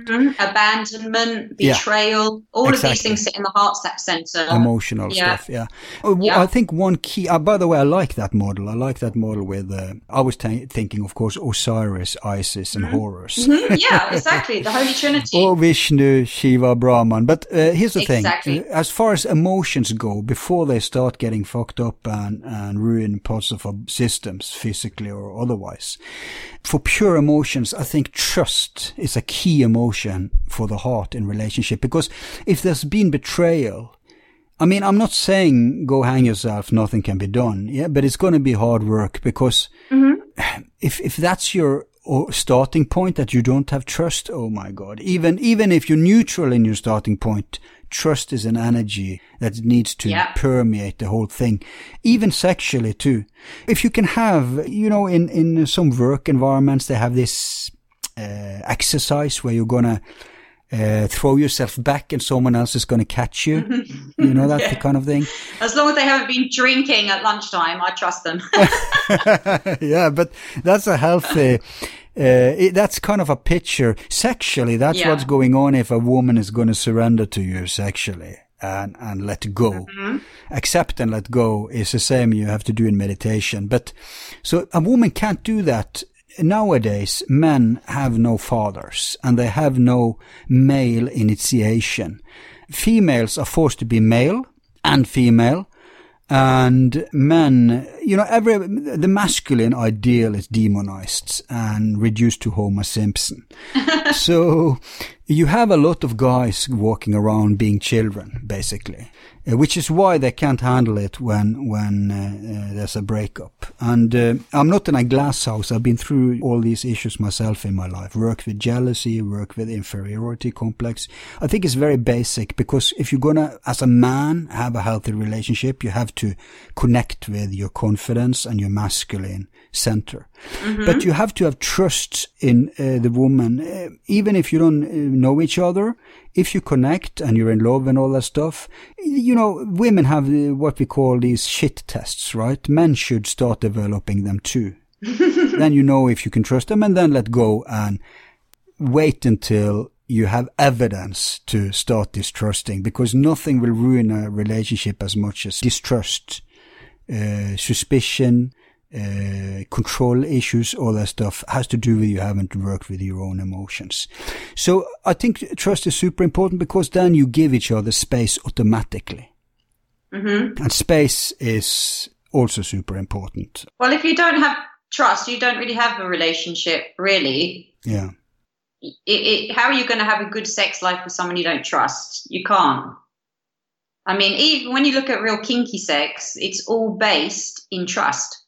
Like you were saying, even the breathing where they like to be choked, that's actually based in trust. You wouldn't just let anyone do that to you. So any kind of relationship has to be built on trust. And if you don't have trust, then you really need to have a good look at why. Yeah, but what if there is a reason not to have trust? Well, yeah, if there's a good reason, then that's to be understood. But if you then go on to your next relationship and automatically don't trust because you had a bad experience, then that might be difficult. And sometimes, if we expect someone to not be trustworthy, sometimes we can become a self-fulfilling prophecy because we won't realize it, but we might be pushing them away instead of calling them towards us because of our barriers are up. Hello? Oh, hello. I thought you dropped off there for a moment. No, sorry. Yeah, I was just saying, because your barriers will be up. So you have to that again is definitely connected to the heart center, but that can also be connected to the enteric mind and the minds. It can be based on memories, it can be based on childhood experiences, this lack of trust. And once the trust has gone in your relationship, unless you can get it back, your relationship's going to be over, basically. Yeah. Okay, I think we should start moving over to your other projects. But any conclusions? I mean, we've been a little over the map, but we started with the heart and we ended with the heart. Is there any other advices you want to share before we wrap up this subject? Yeah, well, my greatest advice is that a relationship is going to be a mirror, and it's going to mirror back your worst parts and it's going to mirror back your best parts. And if you're not there to do the work, if you're just there to get your rocks off or to have a hot dinner or whatever, well, if you can make your relationship last a lifetime doing that, all power to you. But if you want a decent, long-lasting relationship, you've got to be willing to make an effort. You've got to be willing to honestly communicate any issues in your relationship. You've got to do that hard work. And being aware that, you're going to be projecting your own insecurities onto the person that you're with. You're going to be projecting any dark things that you're carrying within yourself onto the other person. So if you find yourself having negative relationships over and over again, you want to ask yourself, why? What is this showing me about myself that I keep bringing this around? And if you do find yourself in the positive relationship that you think, I could try to go the course with this one and make it work, then and making sure that you do have that heart-centered connection and making the honest communicate, making the effort to keep the honest communication going and keeping things light and fun, really bringing it back to those basics of fun. Relationships, if they're not fun anymore, then that's going to be a recipe for disaster. People will get bored. People will look outside a relationship. And that's really how you keep your relationship going for the long haul. Is you've got to keep things interesting, spice it up if it's flagging a little bit, find new ways, keep it interesting, keep yourselves into it, excited, something new every now and again when you can. And also some compassion for yourself and for others. You're never going to be perfect, but to not beat yourself up about it and to just hold on to grudges. I think grudges, as well as a lack of trust, are really just like a fungus that just eats away at things. So being kind with yourself and others, having some fun, doing the work, doing the shadow work, enjoying the ups and trying to work on the downs, basically. Yeah. Well, you said keep the fun, but some relationships don't even start with fun. It's a little character dependent, not... some people are different, basically.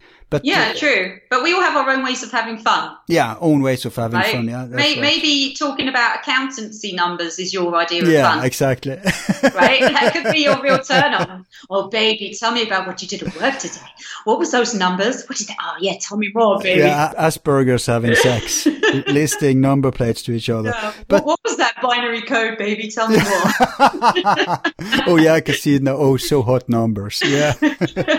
But what about if in a relationship you catch yourself being attracted to others? Well, I think... What's your advice for that situation?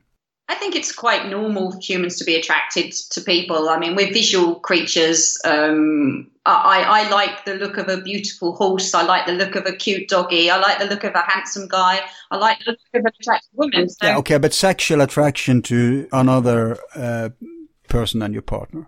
Well, if you're lucky enough and you're into that, you might want to see if you want to open up. Three-way. You might want to open up the relationship. If you're both finding yourself attracted and you can both be honest enough to even talk about those things. So you believe in open relationships are possible? Yeah, I do. I do. If they're done, again, from a place of honesty and integrity, why can't two adults have fun? And I think both parts should be polyamorous by nature. Yeah. Not like what you call it, cucking. Is that what you call it? Not a cucking scenario where one is having it and the other one Yeah. watch. Well, for some people, that's their thing, right? That's their thing. Yeah, maybe. But I think for some people, monogamy is going to be what they're into, right? There's some people, they couldn't even dream of going outside their relationship. But for others, that's going to be a thing, and that might be healthy. Yeah, but normally that's not what happens. That's like 1% of the population. So do you think it's a sign that something is wrong in your own relationship? I mean, especially if you all the time get infatuated with someone else. Yeah, well, if it's taking up all your time and all your thoughts, and you're starting to dream or fantasize about that person, and now where you're having sex with your intimate other, and if you think about her while having sex with your partner. Yeah. It wouldn't be wrong if you did it once or twice as a bit of fun. That wouldn't be wrong. But if it was becoming a thing and you found yourself now connecting to that image of that fantasy of being with that other person, that's an issue. That's something you should start to think. If you're not going to get into the swinging scene and accept that maybe you both getting a bit bored of the monotony of being with just one person, and now you might want to explore that. If you can't do that, then that's definitely going to be an issue. Especially for some people, complete intimacy and I'm just for you, you're the one, I'm the one, you shouldn't be thinking about anyone else. That can be very important for some people. It's not the most prevalent idea. Yeah, I think so. Yeah, I mean, that's the norm, right? That's the norm. You shouldn't be just you and me until the end of days. Yeah, and you should just have blinkers on and not notice anyone else. But of course, it's healthy to notice and enjoy and flirt and admit that you find other things attractive, but if you're not swingers, I think that, sorry to interrupt, I think that specific thing is very healthy, to let your partner, part of giving each other space is to let the partner enjoy. Mm-hmm. For example, if you're a girl, masculine attention, she can bath in masculine attention.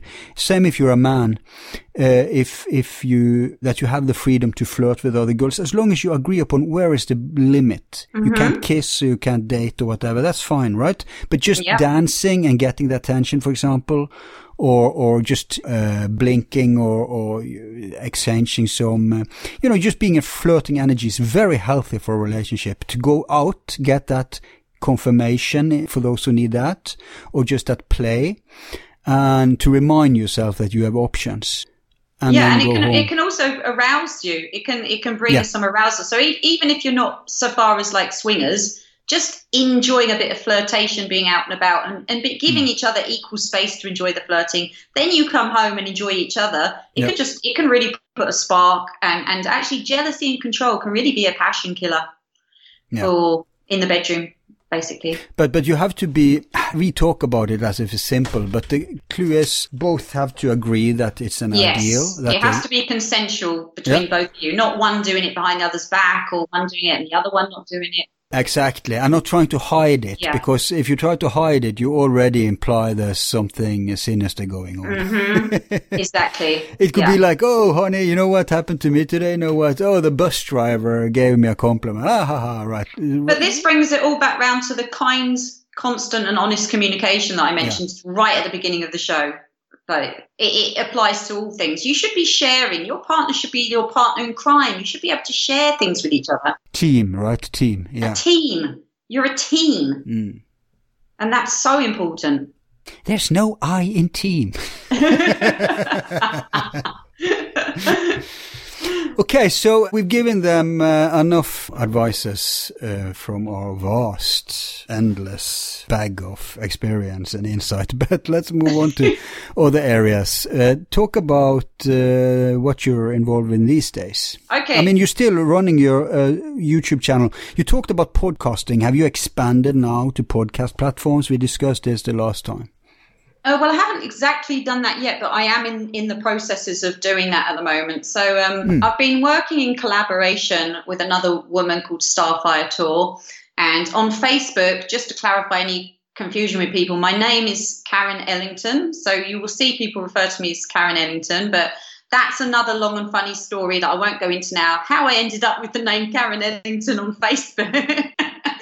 That's not my name, but it's being used on Facebook. So if you see me, I sometimes... Only suckers use their real name on Facebook, if you ask me. Yeah, exactly. Only a sucker does. But Karen is so funny, right? Because some people now, Karen is a bit of a joke name now in the memes. It's like, oh, Karen. And yeah, but you could look like a Karen. That's the thing. I know, that's people that have known me for years now slip up and call me Karen. Yeah. But it's hilarious. I'm sort of embracing the name at the moment. It's sometimes fun to be another name for a bit, right? Oh, yeah. I mean, it's a magical act to change name. Yeah. Or to manipulate the name somehow. Yeah. It's a usual ritual, but Karen is such a trivial alter ego. I mean, Rachel could just as well be the fake name, if you see what I mean. Yeah. But it's funny, the way I got that name was years ago. Actually, like 2009 or 2010, I remember Facebook was going through that fascist robot stage where, because I was a DJ, I had a page called Electrocute, because that was my DJ name, Electrocute. Yeah, it's such a great name, by the way. Oh, thank you. Yes, and I had my own profile on Facebook under that name, and all my friends from China that were following me were my friends on that page. And then suddenly I got locked out of that account. And the fascist robots sent me a message telling me I had to use my real birth name or they were going to keep me out of my account. Jeez. So in a fit of anger, I took a few of the letters from Electra, the K and the E and the A, and some of the letters right, the R. Right. And I'd been singing some jazz. So I took the name Ellington. I'd been doing blues and jazz singing in China as well. So I just whipped the name Ellington because like Electra, Ellington. And I pulled that name out of my ass. Like, I don't even know. I was so angry with that flipping Facebook robot. I was just like... Hey, I'd like to hear you blues and jazz. Is it anywhere? Is it possible to hear it? I think I do have some singing videos online, and actually I've done, even on Facebook, I've done recordings, and if you look in my videos, there's uploads of me doing karaoke, there's uploads of some shows, but yeah, you can find it. I've done one song. Yeah. I'm going to do 10. Yeah, I love it. But I'm not a musician, unlike you. But no, Bossa Nova, I think you should do something there. I love that genre. Oh, yeah, it's nice. Classical Bossa Nova. It's nice. That's a very nice lounge music. And in fact, yeah, in China, I did all sorts. I was that band in the 5-star hotel lobby singing in the wine bar while all the expats and the Chinese business people were having their dinner and drinks. So I did all of that kind of stuff. We used to do stuff like take Madonna songs and turn it into a bossa nova. We would do stuff like we would take classic songs and make them as lounge music and stuff. Right. Fun times. I see. Anyway, so yeah, I'm known as Pigtail Girl. My real name is Rachel. I'm on Facebook as Karen Ellington, and I'm working with this woman Starfire Tour from the USA, and she's basically a fascinating a reservoir library of information. She's dedicated her life into studying timeline edits. She was the mother of the Mandela effect knowledge that we have today. Oh, I knew I've heard about her. She's the one who coined that thing. Yeah, she's the woman that brought that information forward. Well, and she has a very special interpretation of it, doesn't she? What's her explanation? Can you sum it up shortly? Yeah, I will try my best. So Starfire Tour, when she was very young, I have to give you some background so you understand her personality, so where she gets the information from. When she was very young, she was already having out-of-body experiences and going into the astral realms quite naturally. Like, she just didn't question what she was doing. And she met some interdimensional beings that told her that they were related to time. She saw them as time angels. That's the only thing she could explain them as. She doesn't. She says they're not like religious angels, not like in the Bible, like, oh, we are here to do God's work and serve humans. No, she says these are beings. They live in a whole different place. They have their own life. They do their own stuff, but they are interested in what she calls the core matrix and the timelines. And sometimes they will get involved with matters on other planets if they think it's a good cause. They like to see justice and truth. They're very passionate about justice and truth and integrities of the timeline. So this is basically their energy. So she was communicating with these beings, excuse me, and they were showing her methods and giving her information about this thing she calls the core matrix that controls all the timelines that are occurring simultaneously in this reality that we can't see. See, like a column with loads of like electricities, which would be different timelines all coming out. Now, some people know this as the Akashic Records. She said to me, this can also be known as the Akashic Records. That's what spiritual people call it. She calls it the core matrix. It's where all the information, all the timelines, it's all in there. Big mechanism. Yeah, in Norse mythology, it was the Norns. They were called the Norns. Okay. They were weaving time. Yeah, exactly. And there are these entities or angels or interdimensional beings that somehow interact with the timelines and can travel between them. Yeah, archons in Greek or in Gnosticism. Yeah. Go on. So she had this teaching, this communication with them. And when she was quite young, she learned how to sort of solve mysteries. I think someone had done something bad to her cat. It started like this. You know, she's a kid. It was really annoying to her. Someone had done something bad to her cat, and she wanted to find out who was guilty and sort of know what was going on. So without realizing it, she did this kind of what she calls now an astral tag, where she sent out this energy that through the astral plane would tag the truth and reveal it to her. She calls it an astral tag truth reveal. Mm-hmm. And with the help of these angels, let's just call them that, even though it's not biblical angels, it's really an extraterrestrial. It doesn't come from here. It's interdimensional. Yeah. Would help her with her astral tags and help her find out the truth, and showed her this method and how to improve it. And she started to be able to solve crimes. So she managed to solve the mystery of her cat, get her justice and her truth. And then she developed this protocol through the years and studied further this core matrix, which you might know as the Akashic Records, and how it worked. So she started to also be shown about these timeline edits and shifts in the timeline. So she started to gather data from different people because it was interesting to her. She then spent her life researching timeline edits. She would interview anyone that she could find who would contact her with any story about missing time, strange glitches in time, where one thing in their life was this way and then it was like time had shifted and suddenly like a blue car had turned red, or their house door was green one timeline and suddenly they came back and it's red, and they have a clear memory of it being green, and sort of documenting this. So this was her work. She was at first interested in these timeline glitches and the what she calls the living dead people, dead again, alive again, dead again people, which are people when there's a timeline edit which the core matrix instigates because there was some massive catastrophe about to destroy the planet or hurt the planet. It'll edit the timeline, try to reboot it and get rid of the earth-ending event or any major catastrophe that's going to destroy life. That's all it's interested in doing, is just keeping life going all the time. And so the more timeline edits there are, the more glitches you will have. So people will remember things from other timelines. That's where we get the Mandela effect. Yeah. And why we're getting more of these glitches currently, and we're aware of them, is because we now have technology to create massive world-ending events on a daily basis if we want to. Mm-hmm. It doesn't take long these days to destroy the planet. So according to Starfire Tour and her research, these world-ending time loops that we keep getting stuck in have been growing recently because of nuclear developments and chaos on the planet. And that's why in the last 20 years, we now have this sudden surge, what people call the Mandela effect, of these timeline edits. And she's dedicated her life. I won't say her age. I'm not really sure. You don't ask a lady her age, but she's spent probably thousands of years, don't you think? Yeah. Great portion of her life developing certain protocols to do with reality shift manifestation, which is where you can copy, paste and edit things out of other timelines into this timeline using similar techniques to the core matrix, because we can all interface and interact with the core matrix through our mind, because our mind is connected to it. And if we know how to then harness it, we can implement change in reality using certain techniques or protocols. So this is who I've been working with, and we're going to be doing a podcast soon. So that's what I'm trying to work on, is getting her back on the airwaves. It's going to be called something else than what you already do? We're going to be doing something called the Time Chronicles. Our new podcast will be called the Time Chronicles. We're going to be talking a lot about time, woo-woo aspects of time, the Mandela effect, timeline edits. Nice. And we're going to be talking about the missions as well that we're doing on Facebook, which is quite interesting because from her life's work. Oh, so those you do with her? Yeah, okay. Yeah.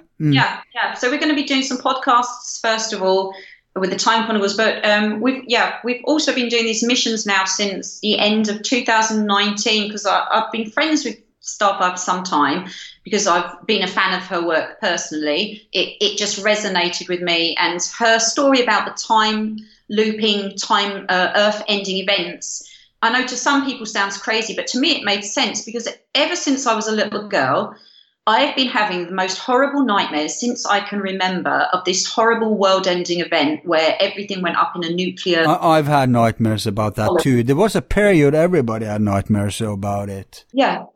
But throughout my life, I've had very specific nightmares recurring of certain things, and I just felt like it made sense. And I remember as a little girl, I used to just hear this voice in my head saying, this is the last lifetime the Earth is ever going to see. And I had this negative voice telling me I was going to see the end of the world in my lifetime, and of course I was having these world-ending nuclear nightmares going on, night terrors, and now I'm older. Yeah, but that's culture that we projected it to be nuclear, because nowadays it can be a million different things. Oh, sure. And who knows, like with this but when you grew up, the nuclear threat was like a big deal, right? Yeah, it was. And but you got CERN. Remember when they turned on CERN? Yeah. They said, oh, this could destroy the entire planet in a black hole event, but we're just going to turn it on anyway, and don't worry about it. We'll just cross our fingers, right?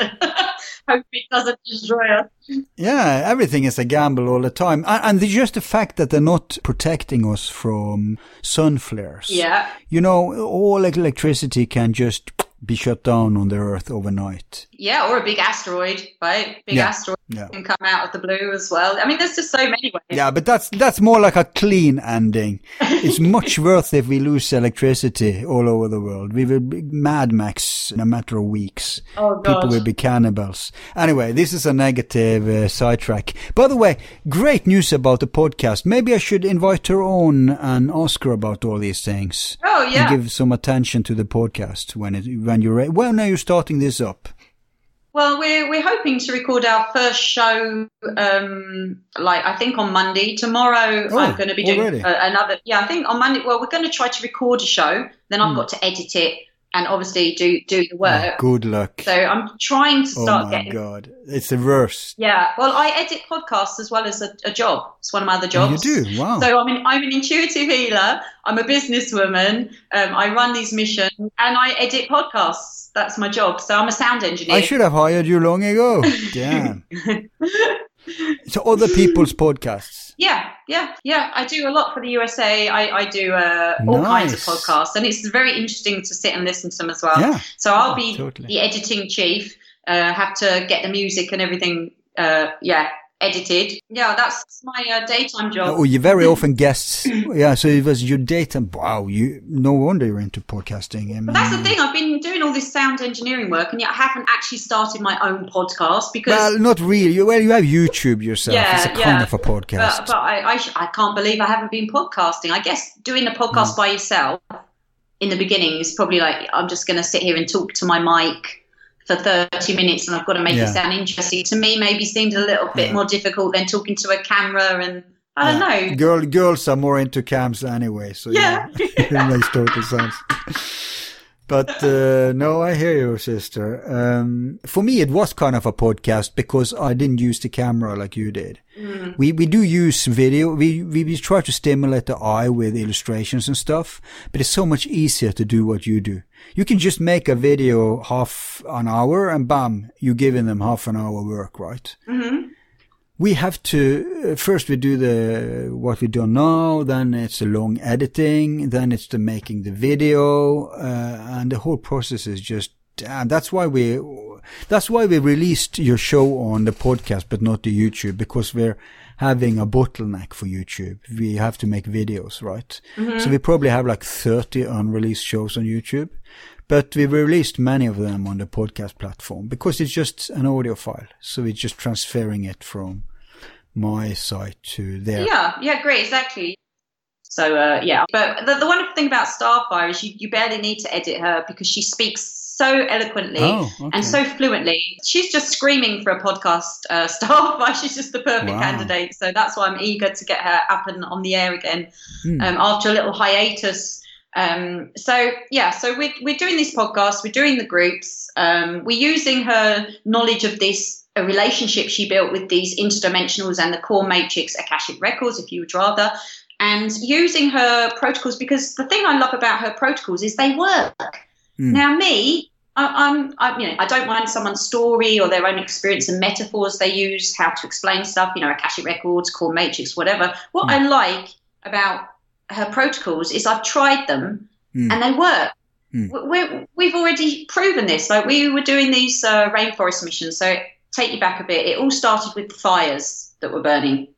And so I contacted her and I said to her, why don't we do some of those astral tag missions you told me about that you used to do? Or some reality shift manifestations to bring the rain, because I'd heard she could change weather patterns. So I said, well, let's bring rain to the fires and put them out with this rain. You give us the protocol, I'll get the group together and let's do it.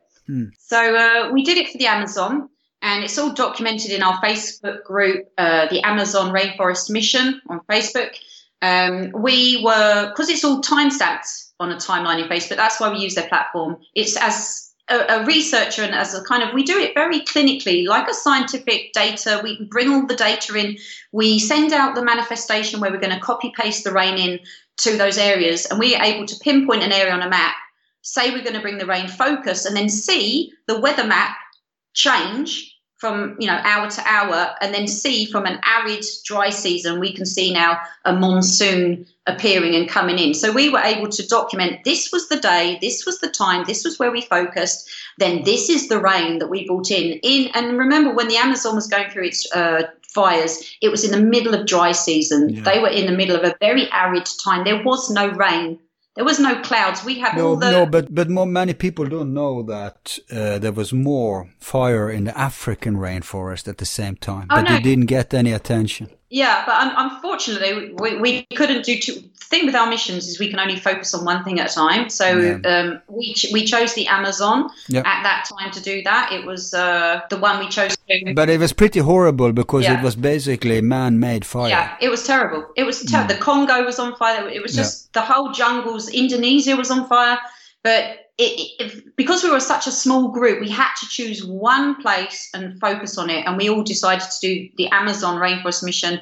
Then we had a very successful full rain mission, and it was a great group of people gathered there. We only had about 500 warriors of light in the group at the beginning, and we were very focused, and we managed to at least bring the rain to those fires. I mean, we're not gods, we can't do the whole world in one go, whatever. So we had to choose, and we focused on that point. Then after that, we did the Australian rain mission, and we used, again, reality shift manifestation, where you basically copy paste times where there was rain. And it sounds crazy, right? Copy paste rain in from another time and put it into this time. That's basically what we do. And then we bring it and we place it there. And also in the Australian rain mission, it's all documented. We had tremendous success. We were able to not only bring rain, but our mission was to restore the watershed there, because they'd had drought for so long. Their underground water was dry. Their whole water system was just gone. And they've been selling water to China even. Like, people have just been removing the water from Australia and to sell it to other countries. So what we did was we not only brought the rain to put the fires out, and were able to pinpoint farms, like specific farms where they had 1,000 hectares next to each other and they'd had no rain, even though there'd been rain. We were then shown these farms, and then we brought rain on those specific farms, on those exact locations. And this, again, is all documented. We have it all in our Facebook groups. But these protocols, stuff I brought forth, work. That's the thing. Like, I'm interested in what works. Like, if I see a problem, I want to know, what can I do? What works? I don't want to just do a group meditation and then after I'm not sure, did it work or not, or did it get hijacked, or did I really do anything? I want something. I'm a bit of a male in that respect. I want something that works. I want to know, okay, we're going to do this, we're going to get a result. So we did these rain missions. It proved to the group that these things work, and proved to me they work. So we went then on to the coronavirus astral tag mission, which was a bit different, and we focused on bringing out truth on COVID-19. Who's the agenda to weaponize it?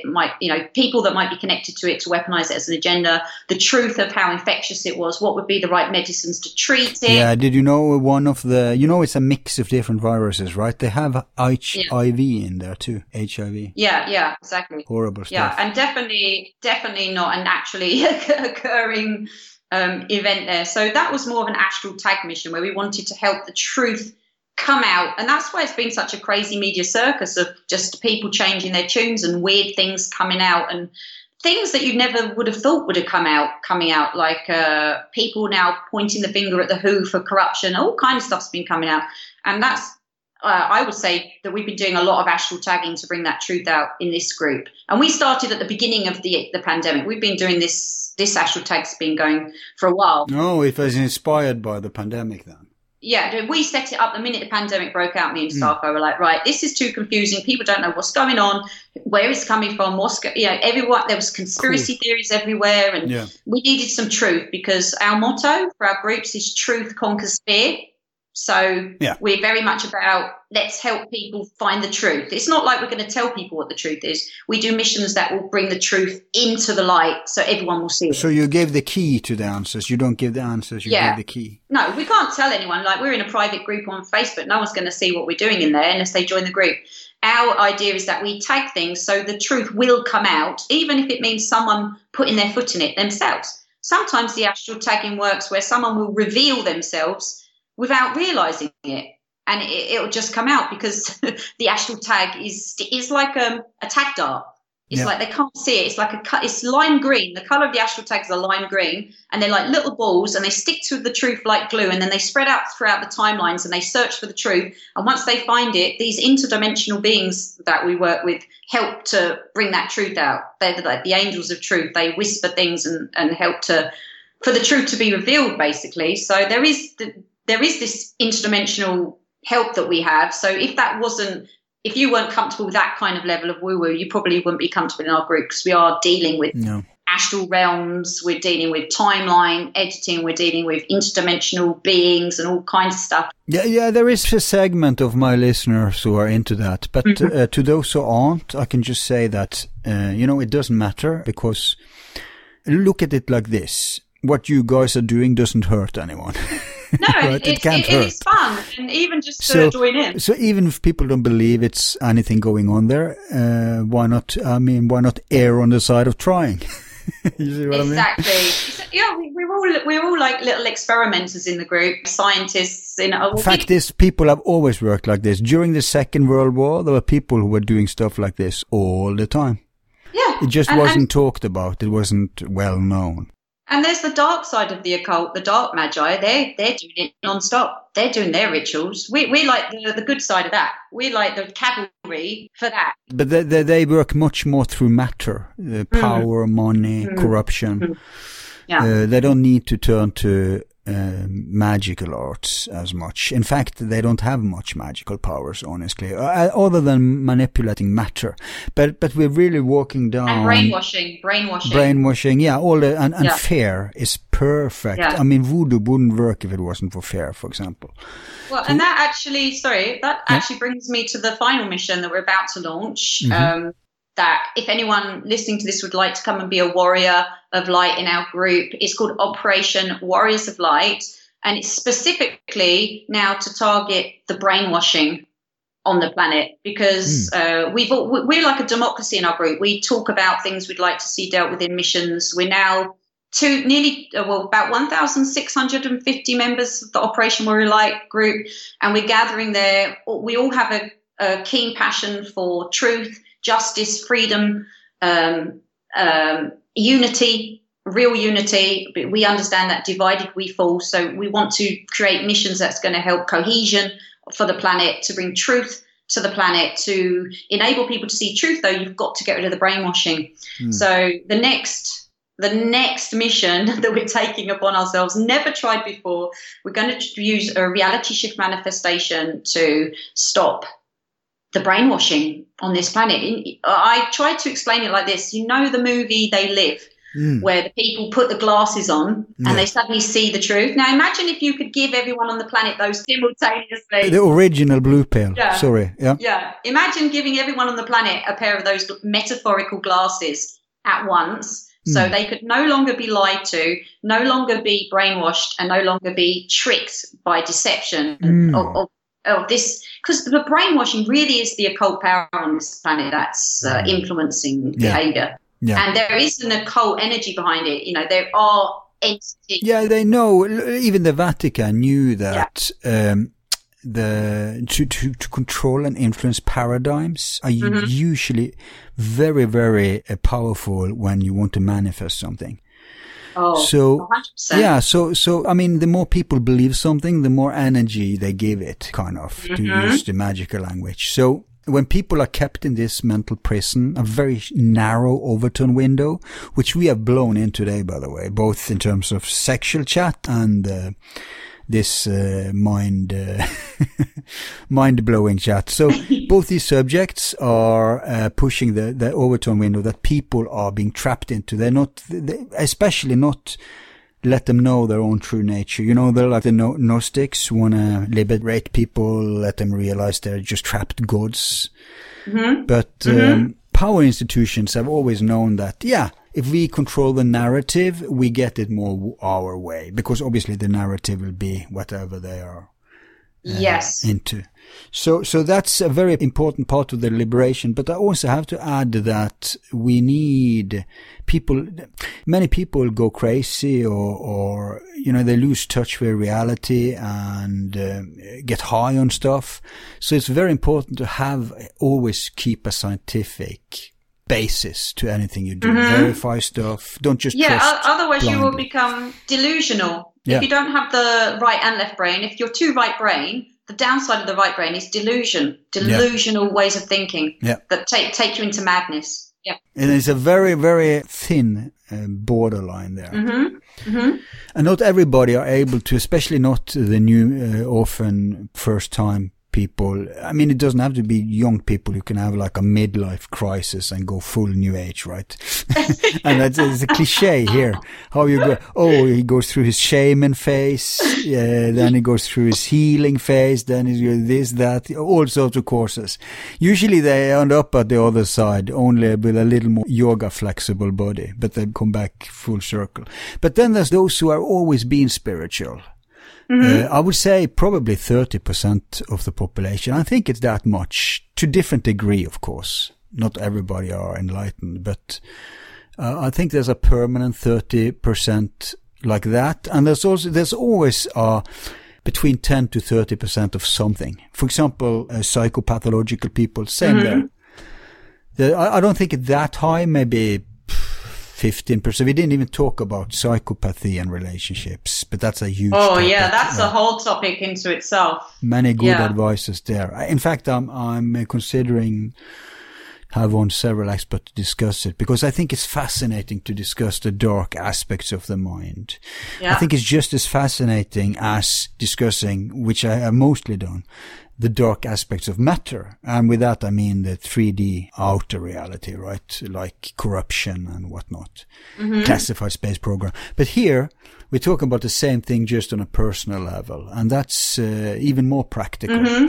So we don't have time today, but at least I realize I need to make a show about that. So I'd just like to conclude and invite anyone who'd like to experiment and be a part of this research to come and find us on facebook.com/groups/Operation Warriors of Light, and just come and have a look how we run the group, because you'll be amazed. The Starfire Tour actually is incredibly left brain compared to me. I'm far more woo-woo than she comes across. If you hear her talk, Interesting. That's why, to me, she fascinates me so much, because I've never met someone so into science who's also so into the paranormal. Oh, that makes a great guest of ours. Can you facilitate that? And she would love that. Toot the horn for your podcast too. Oh yeah, she would love to do that. I'm sure. I will talk to her. I think more people will tune in to that show, because I think she's pretty well known, isn't she? Oh yeah, I first heard about Starfire on Coast to Coast FM. Must have been back in 2008 or something, when I was living in China. Right. I was living in China back then.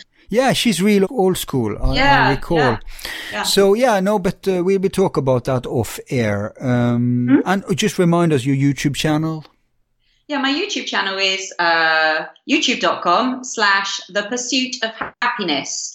You will have to put in, when you search The Pursuit of Happiness, or you can even just write it Yahoo. That's awesome. youtube.com/The Pursuit of Happiness. I don't know if they put the word channels in between. I'm not really sure of the URL. Well, they can anyway, but just search it on YouTube. That should work. Yeah. Yeah, and if they want to get in touch with me about healing sessions, my intuitive healing work, they can find my details on my YouTube page, or I can even give you my links to put in your description for my Calendly, where I take my bookings for healing sessions. And also, if you want to just reach out to me, hit me up with an email. You can email me at iampigtails@gmail.com. If you have some questions or you just want to say hi, give me some feedback, feel free to contact me. And all the stalkers you'll attract now. My pleasingpartners.com website, of course, you can also go there for some great products. You know that, like, I think it's 70% of the YouTube audience are male. Oh, I have so many male subscribers and followers, and it's true. Oh, that's great. Yeah, it's true. But I love my men. I'm not at all against some male attention. No. But we have to shape it in there. I forgot to say that when we talked about today. That's why I was pitching all the time from the men's sake. I was flirting with my audience. I know who they are and what they need to hear. No. I mean, it's probably going to be leveled out with time, but there is a difference between different kind of audiences. Like if you go to podcast platforms, yes, is other sociological features. By the way, what do you think about Joe Rogan moving to? You heard about it? He's going to move fully over to Spotify. Yeah, and I'm there actually, so I don't mind. Spotify. Yeah, I agree. It is starting to get like that though with the media. It starts to get to the point where it's like, I want to vote, with my money or with my attention. Like, where do I want to be? What do I want to be supporting? But it's great that YouTube is challenged because they have been behaving like a spoiled brat all this time. Terrible. I don't know if you noticed, but remember last time we talked about how YouTube is strangling creators, right? One of the new things now, people haven't noticed, but they censor all the likes videos.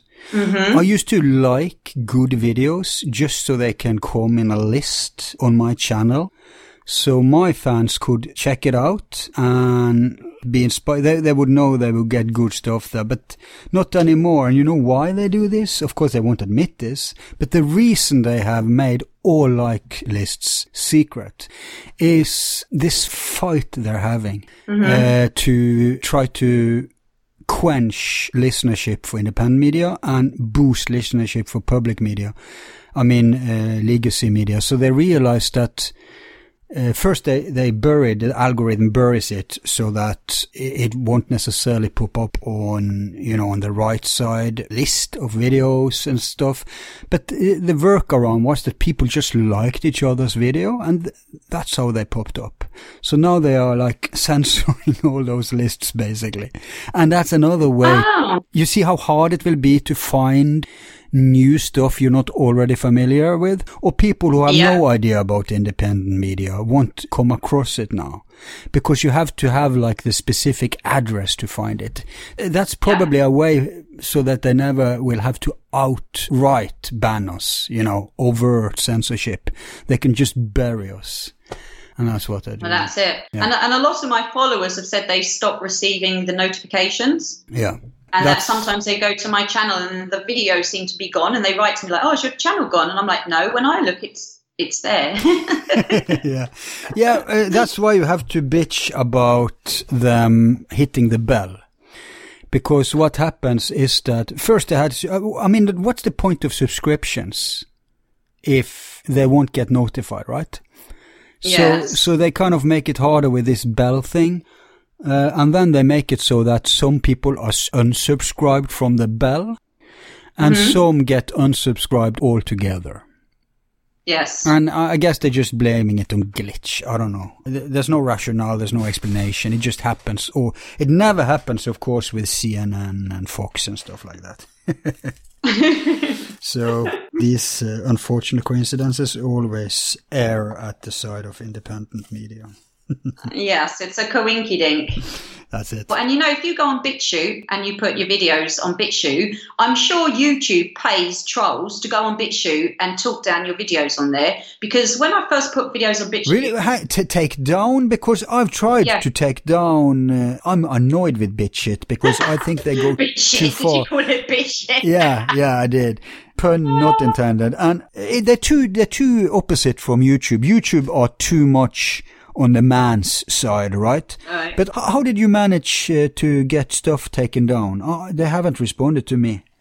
No, not about taking down. I mean that when I was posting videos on BitChute, what would happen was I would just immediately, the minute I put a video up, I'd have a lot of very negative comments telling me horrible things, calling me off like, you look like a tranny, shut up tranny, go home, or, oh yeah, you're just getting too old for it, or just really personal things about my appearance and just being really negative about me, or telling me, just trolling me basically. And I believe that this was YouTube or some other group that didn't want BitChute to take off, paying people to become very negative, because it got me to the point where I didn't want to post a video because it was so tiring to only get negative comments on a video, whereas on YouTube I was getting positive comments and the odd nasty comment. It's not beneath them in any way. I kind of doubt it nonetheless, because remember, these places, especially BitChute, have... they attract people who are very into, should I say, freedom of expression, freedom of speech, but there will always be a certain segment of those who have like selfish reasons to do it, like they will attract all sorts of outsiders, right? And I think there is a little cruder culture there, especially because anything goes. Yeah, it certainly is a different vibe. Yeah, it's definitely a different vibe over there. So there could be a lot of misogynists, this men going their own way, or incels or whatever they're all called. Could be some of that stuff going on. It could be. It just seems so orchestrated to me, though. It seems so repetitive and orchestrated. Like, I don't know. My conspiracy brain was kicking in. I don't know the culture enough to know if it's probable or not. I should really start checking out BitChute and give them a chance. I don't hang out on there so much, but I do mirror my channel on there just in case. Oh, you did? Okay. Yeah. So I'm on BitChute too, The Pursuit of Happiness. Excuse me. Yeah. Do they accept advertisement on BitChute? I haven't got advertising over there. I don't know if you can get advertising put on. I haven't even looked into that on BitChute. I just literally, when YouTube started squishing my channel a bit and I felt like I wasn't suddenly getting as many subscribers and views as I had been, I felt maybe I should mirror myself just in case on another platform. So that's why I did it. No, I'll do the same. I kind of done it with podcast, but it ain't enough. No, I have to do it. It's like not having a backup copy of your computer. Yes. Extreme sport, really. Yeah, exactly. Okay, I think we've reached the end of the line for this time today then. But okay, well, thank you for having me. It's been a pleasure. Yeah, it was a pleasure. And I'm looking forward to having your friend on next. Yeah, well, I will certainly link you guys up. And good luck with the projects. Go get them. Thank you. It's certainly fun and interesting. It's like the sex life, even when you're on your spiritual pursuits, you have to keep it interesting. I want to learn new things. I want to have new experiences. I want to know what it is to be a wizard. For sure. A good wizard, like the Gandalf type. That type or of wizard. Gandalf, as in my case, yes. Yeah. I mean, why have we been given these gifts to be the alchemist or the magician if we're not to use them in some way to create something good? Isn't that even tantras to me is about beauty? Me personally, making things more beautiful, beautifying the planet, my environment. Why not? If we have some special skills and gifts and they work, why shouldn't we try to use them? Amen to that, sister. Okay, see you around, baby. All right, my darling. All the best. Yep. Take care now. And you. Ciao. Bye. So far today. As usual, I'll end with a quote, but first, let me say, do remember to subscribe. We are having many more viewers than subscribers. It's as if people have stopped subscribing these days after YouTube screwed up everything with a new algorithm. So please subscribe and click the bell. It really helps us to have as many subscribers as possible. Very important in this field. Without many subscribers, you'll get nowhere. And this also goes for our new podcast channel that many people don't even know we have. Check us out. iTunes, Google Podcasts, Spotify, whatever they're all called. You'll find us anywhere and subscribe there too. We need many more subscribers there. And now, it's a pleasure to tickle you with the winged words of the outstanding poet Khalil Gibran, where he offers some very timeless and valid perspectives on love and relationship. When love beckons to you, follow him, though his ways are hard and steep. And when his wings enfold you, yield to him, though the sword hidden among his pinions may wound you. And when he speaks to you, believe in him, though his voice may shatter your dreams as the north wind lays waste the garden. For even as love crowns you, so shall he crucify you. Even as he is for your growth, so is he for your pruning. Even as he ascends to your height and caresses your tenderest branches that quiver in the sun, so shall he descend to your roots and shake them in their clinging to the earth. Like sheaves of corn he gathers you unto himself. He threshes you to make you naked. He sifts you to free you from your husks. He grinds you to whiteness. He kneads you until you are pliant. And then he assigns you to his sacred fire, that you may become sacred bread for God's sacred feast. All these things shall love do unto you, that you may know the secrets of your heart, and in that knowledge become a fragment of life's heart. But if in your heart you would seek only love's peace and love's pleasure, then it is better for you that you cover your nakedness and pass out of love's threshing floor into the seasonless world, where you shall laugh, but not all your laughter, and weep, but not all of your tears. Love gives naught but itself, and takes naught but from itself. Love possesses not, nor would it be possessed, for love is sufficient unto love. When you love, you should not say, God is in my heart, but rather, I am in the heart of God. And think not you can direct the course of love, for love, if it finds you worthy, directs your course. Love has no other desire but to fulfill itself. But if you love and must needs have desires, let these be your desires. To melt and be like a running brook that sings its melody to the night, to know the pain of too much tenderness, to be wounded by your own understanding of love, and to bleed willingly and joyfully, to wake at dawn with a winged heart and give thanks for another day of loving, to rest at the noon hour and meditate love's ecstasy, to return home at eventide with gratitude, and then to sleep with a prayer for the beloved in your heart and a song of praise upon your lips. You were born together, and together you shall be forevermore. You shall be together when the white wings of death scatter your days. Aye, you shall be together even in the silent memory of God. But let there be spaces in your togetherness, and let the winds of the heavens dance between you. Love one another, but make not a bond of love. Let it rather be a moving sea between the shores of your souls. Fill each other's cup, but drink not from one cup. Give one another of your bread, but eat not from the same loaf. Sing and dance together and be joyous, but let each one of you be alone, even as the strings of a lute are alone, though they quiver with the same music. Give your hearts, but not into each other's keeping, for only the hand of life can contain your hearts, and stand together, yet not too near together. For the pillars of the temple stand apart, and the oak tree and the cypress grow not in each other's shadow. This concludes our show today.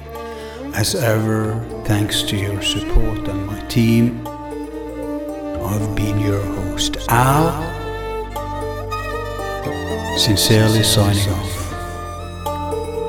Be seeing you.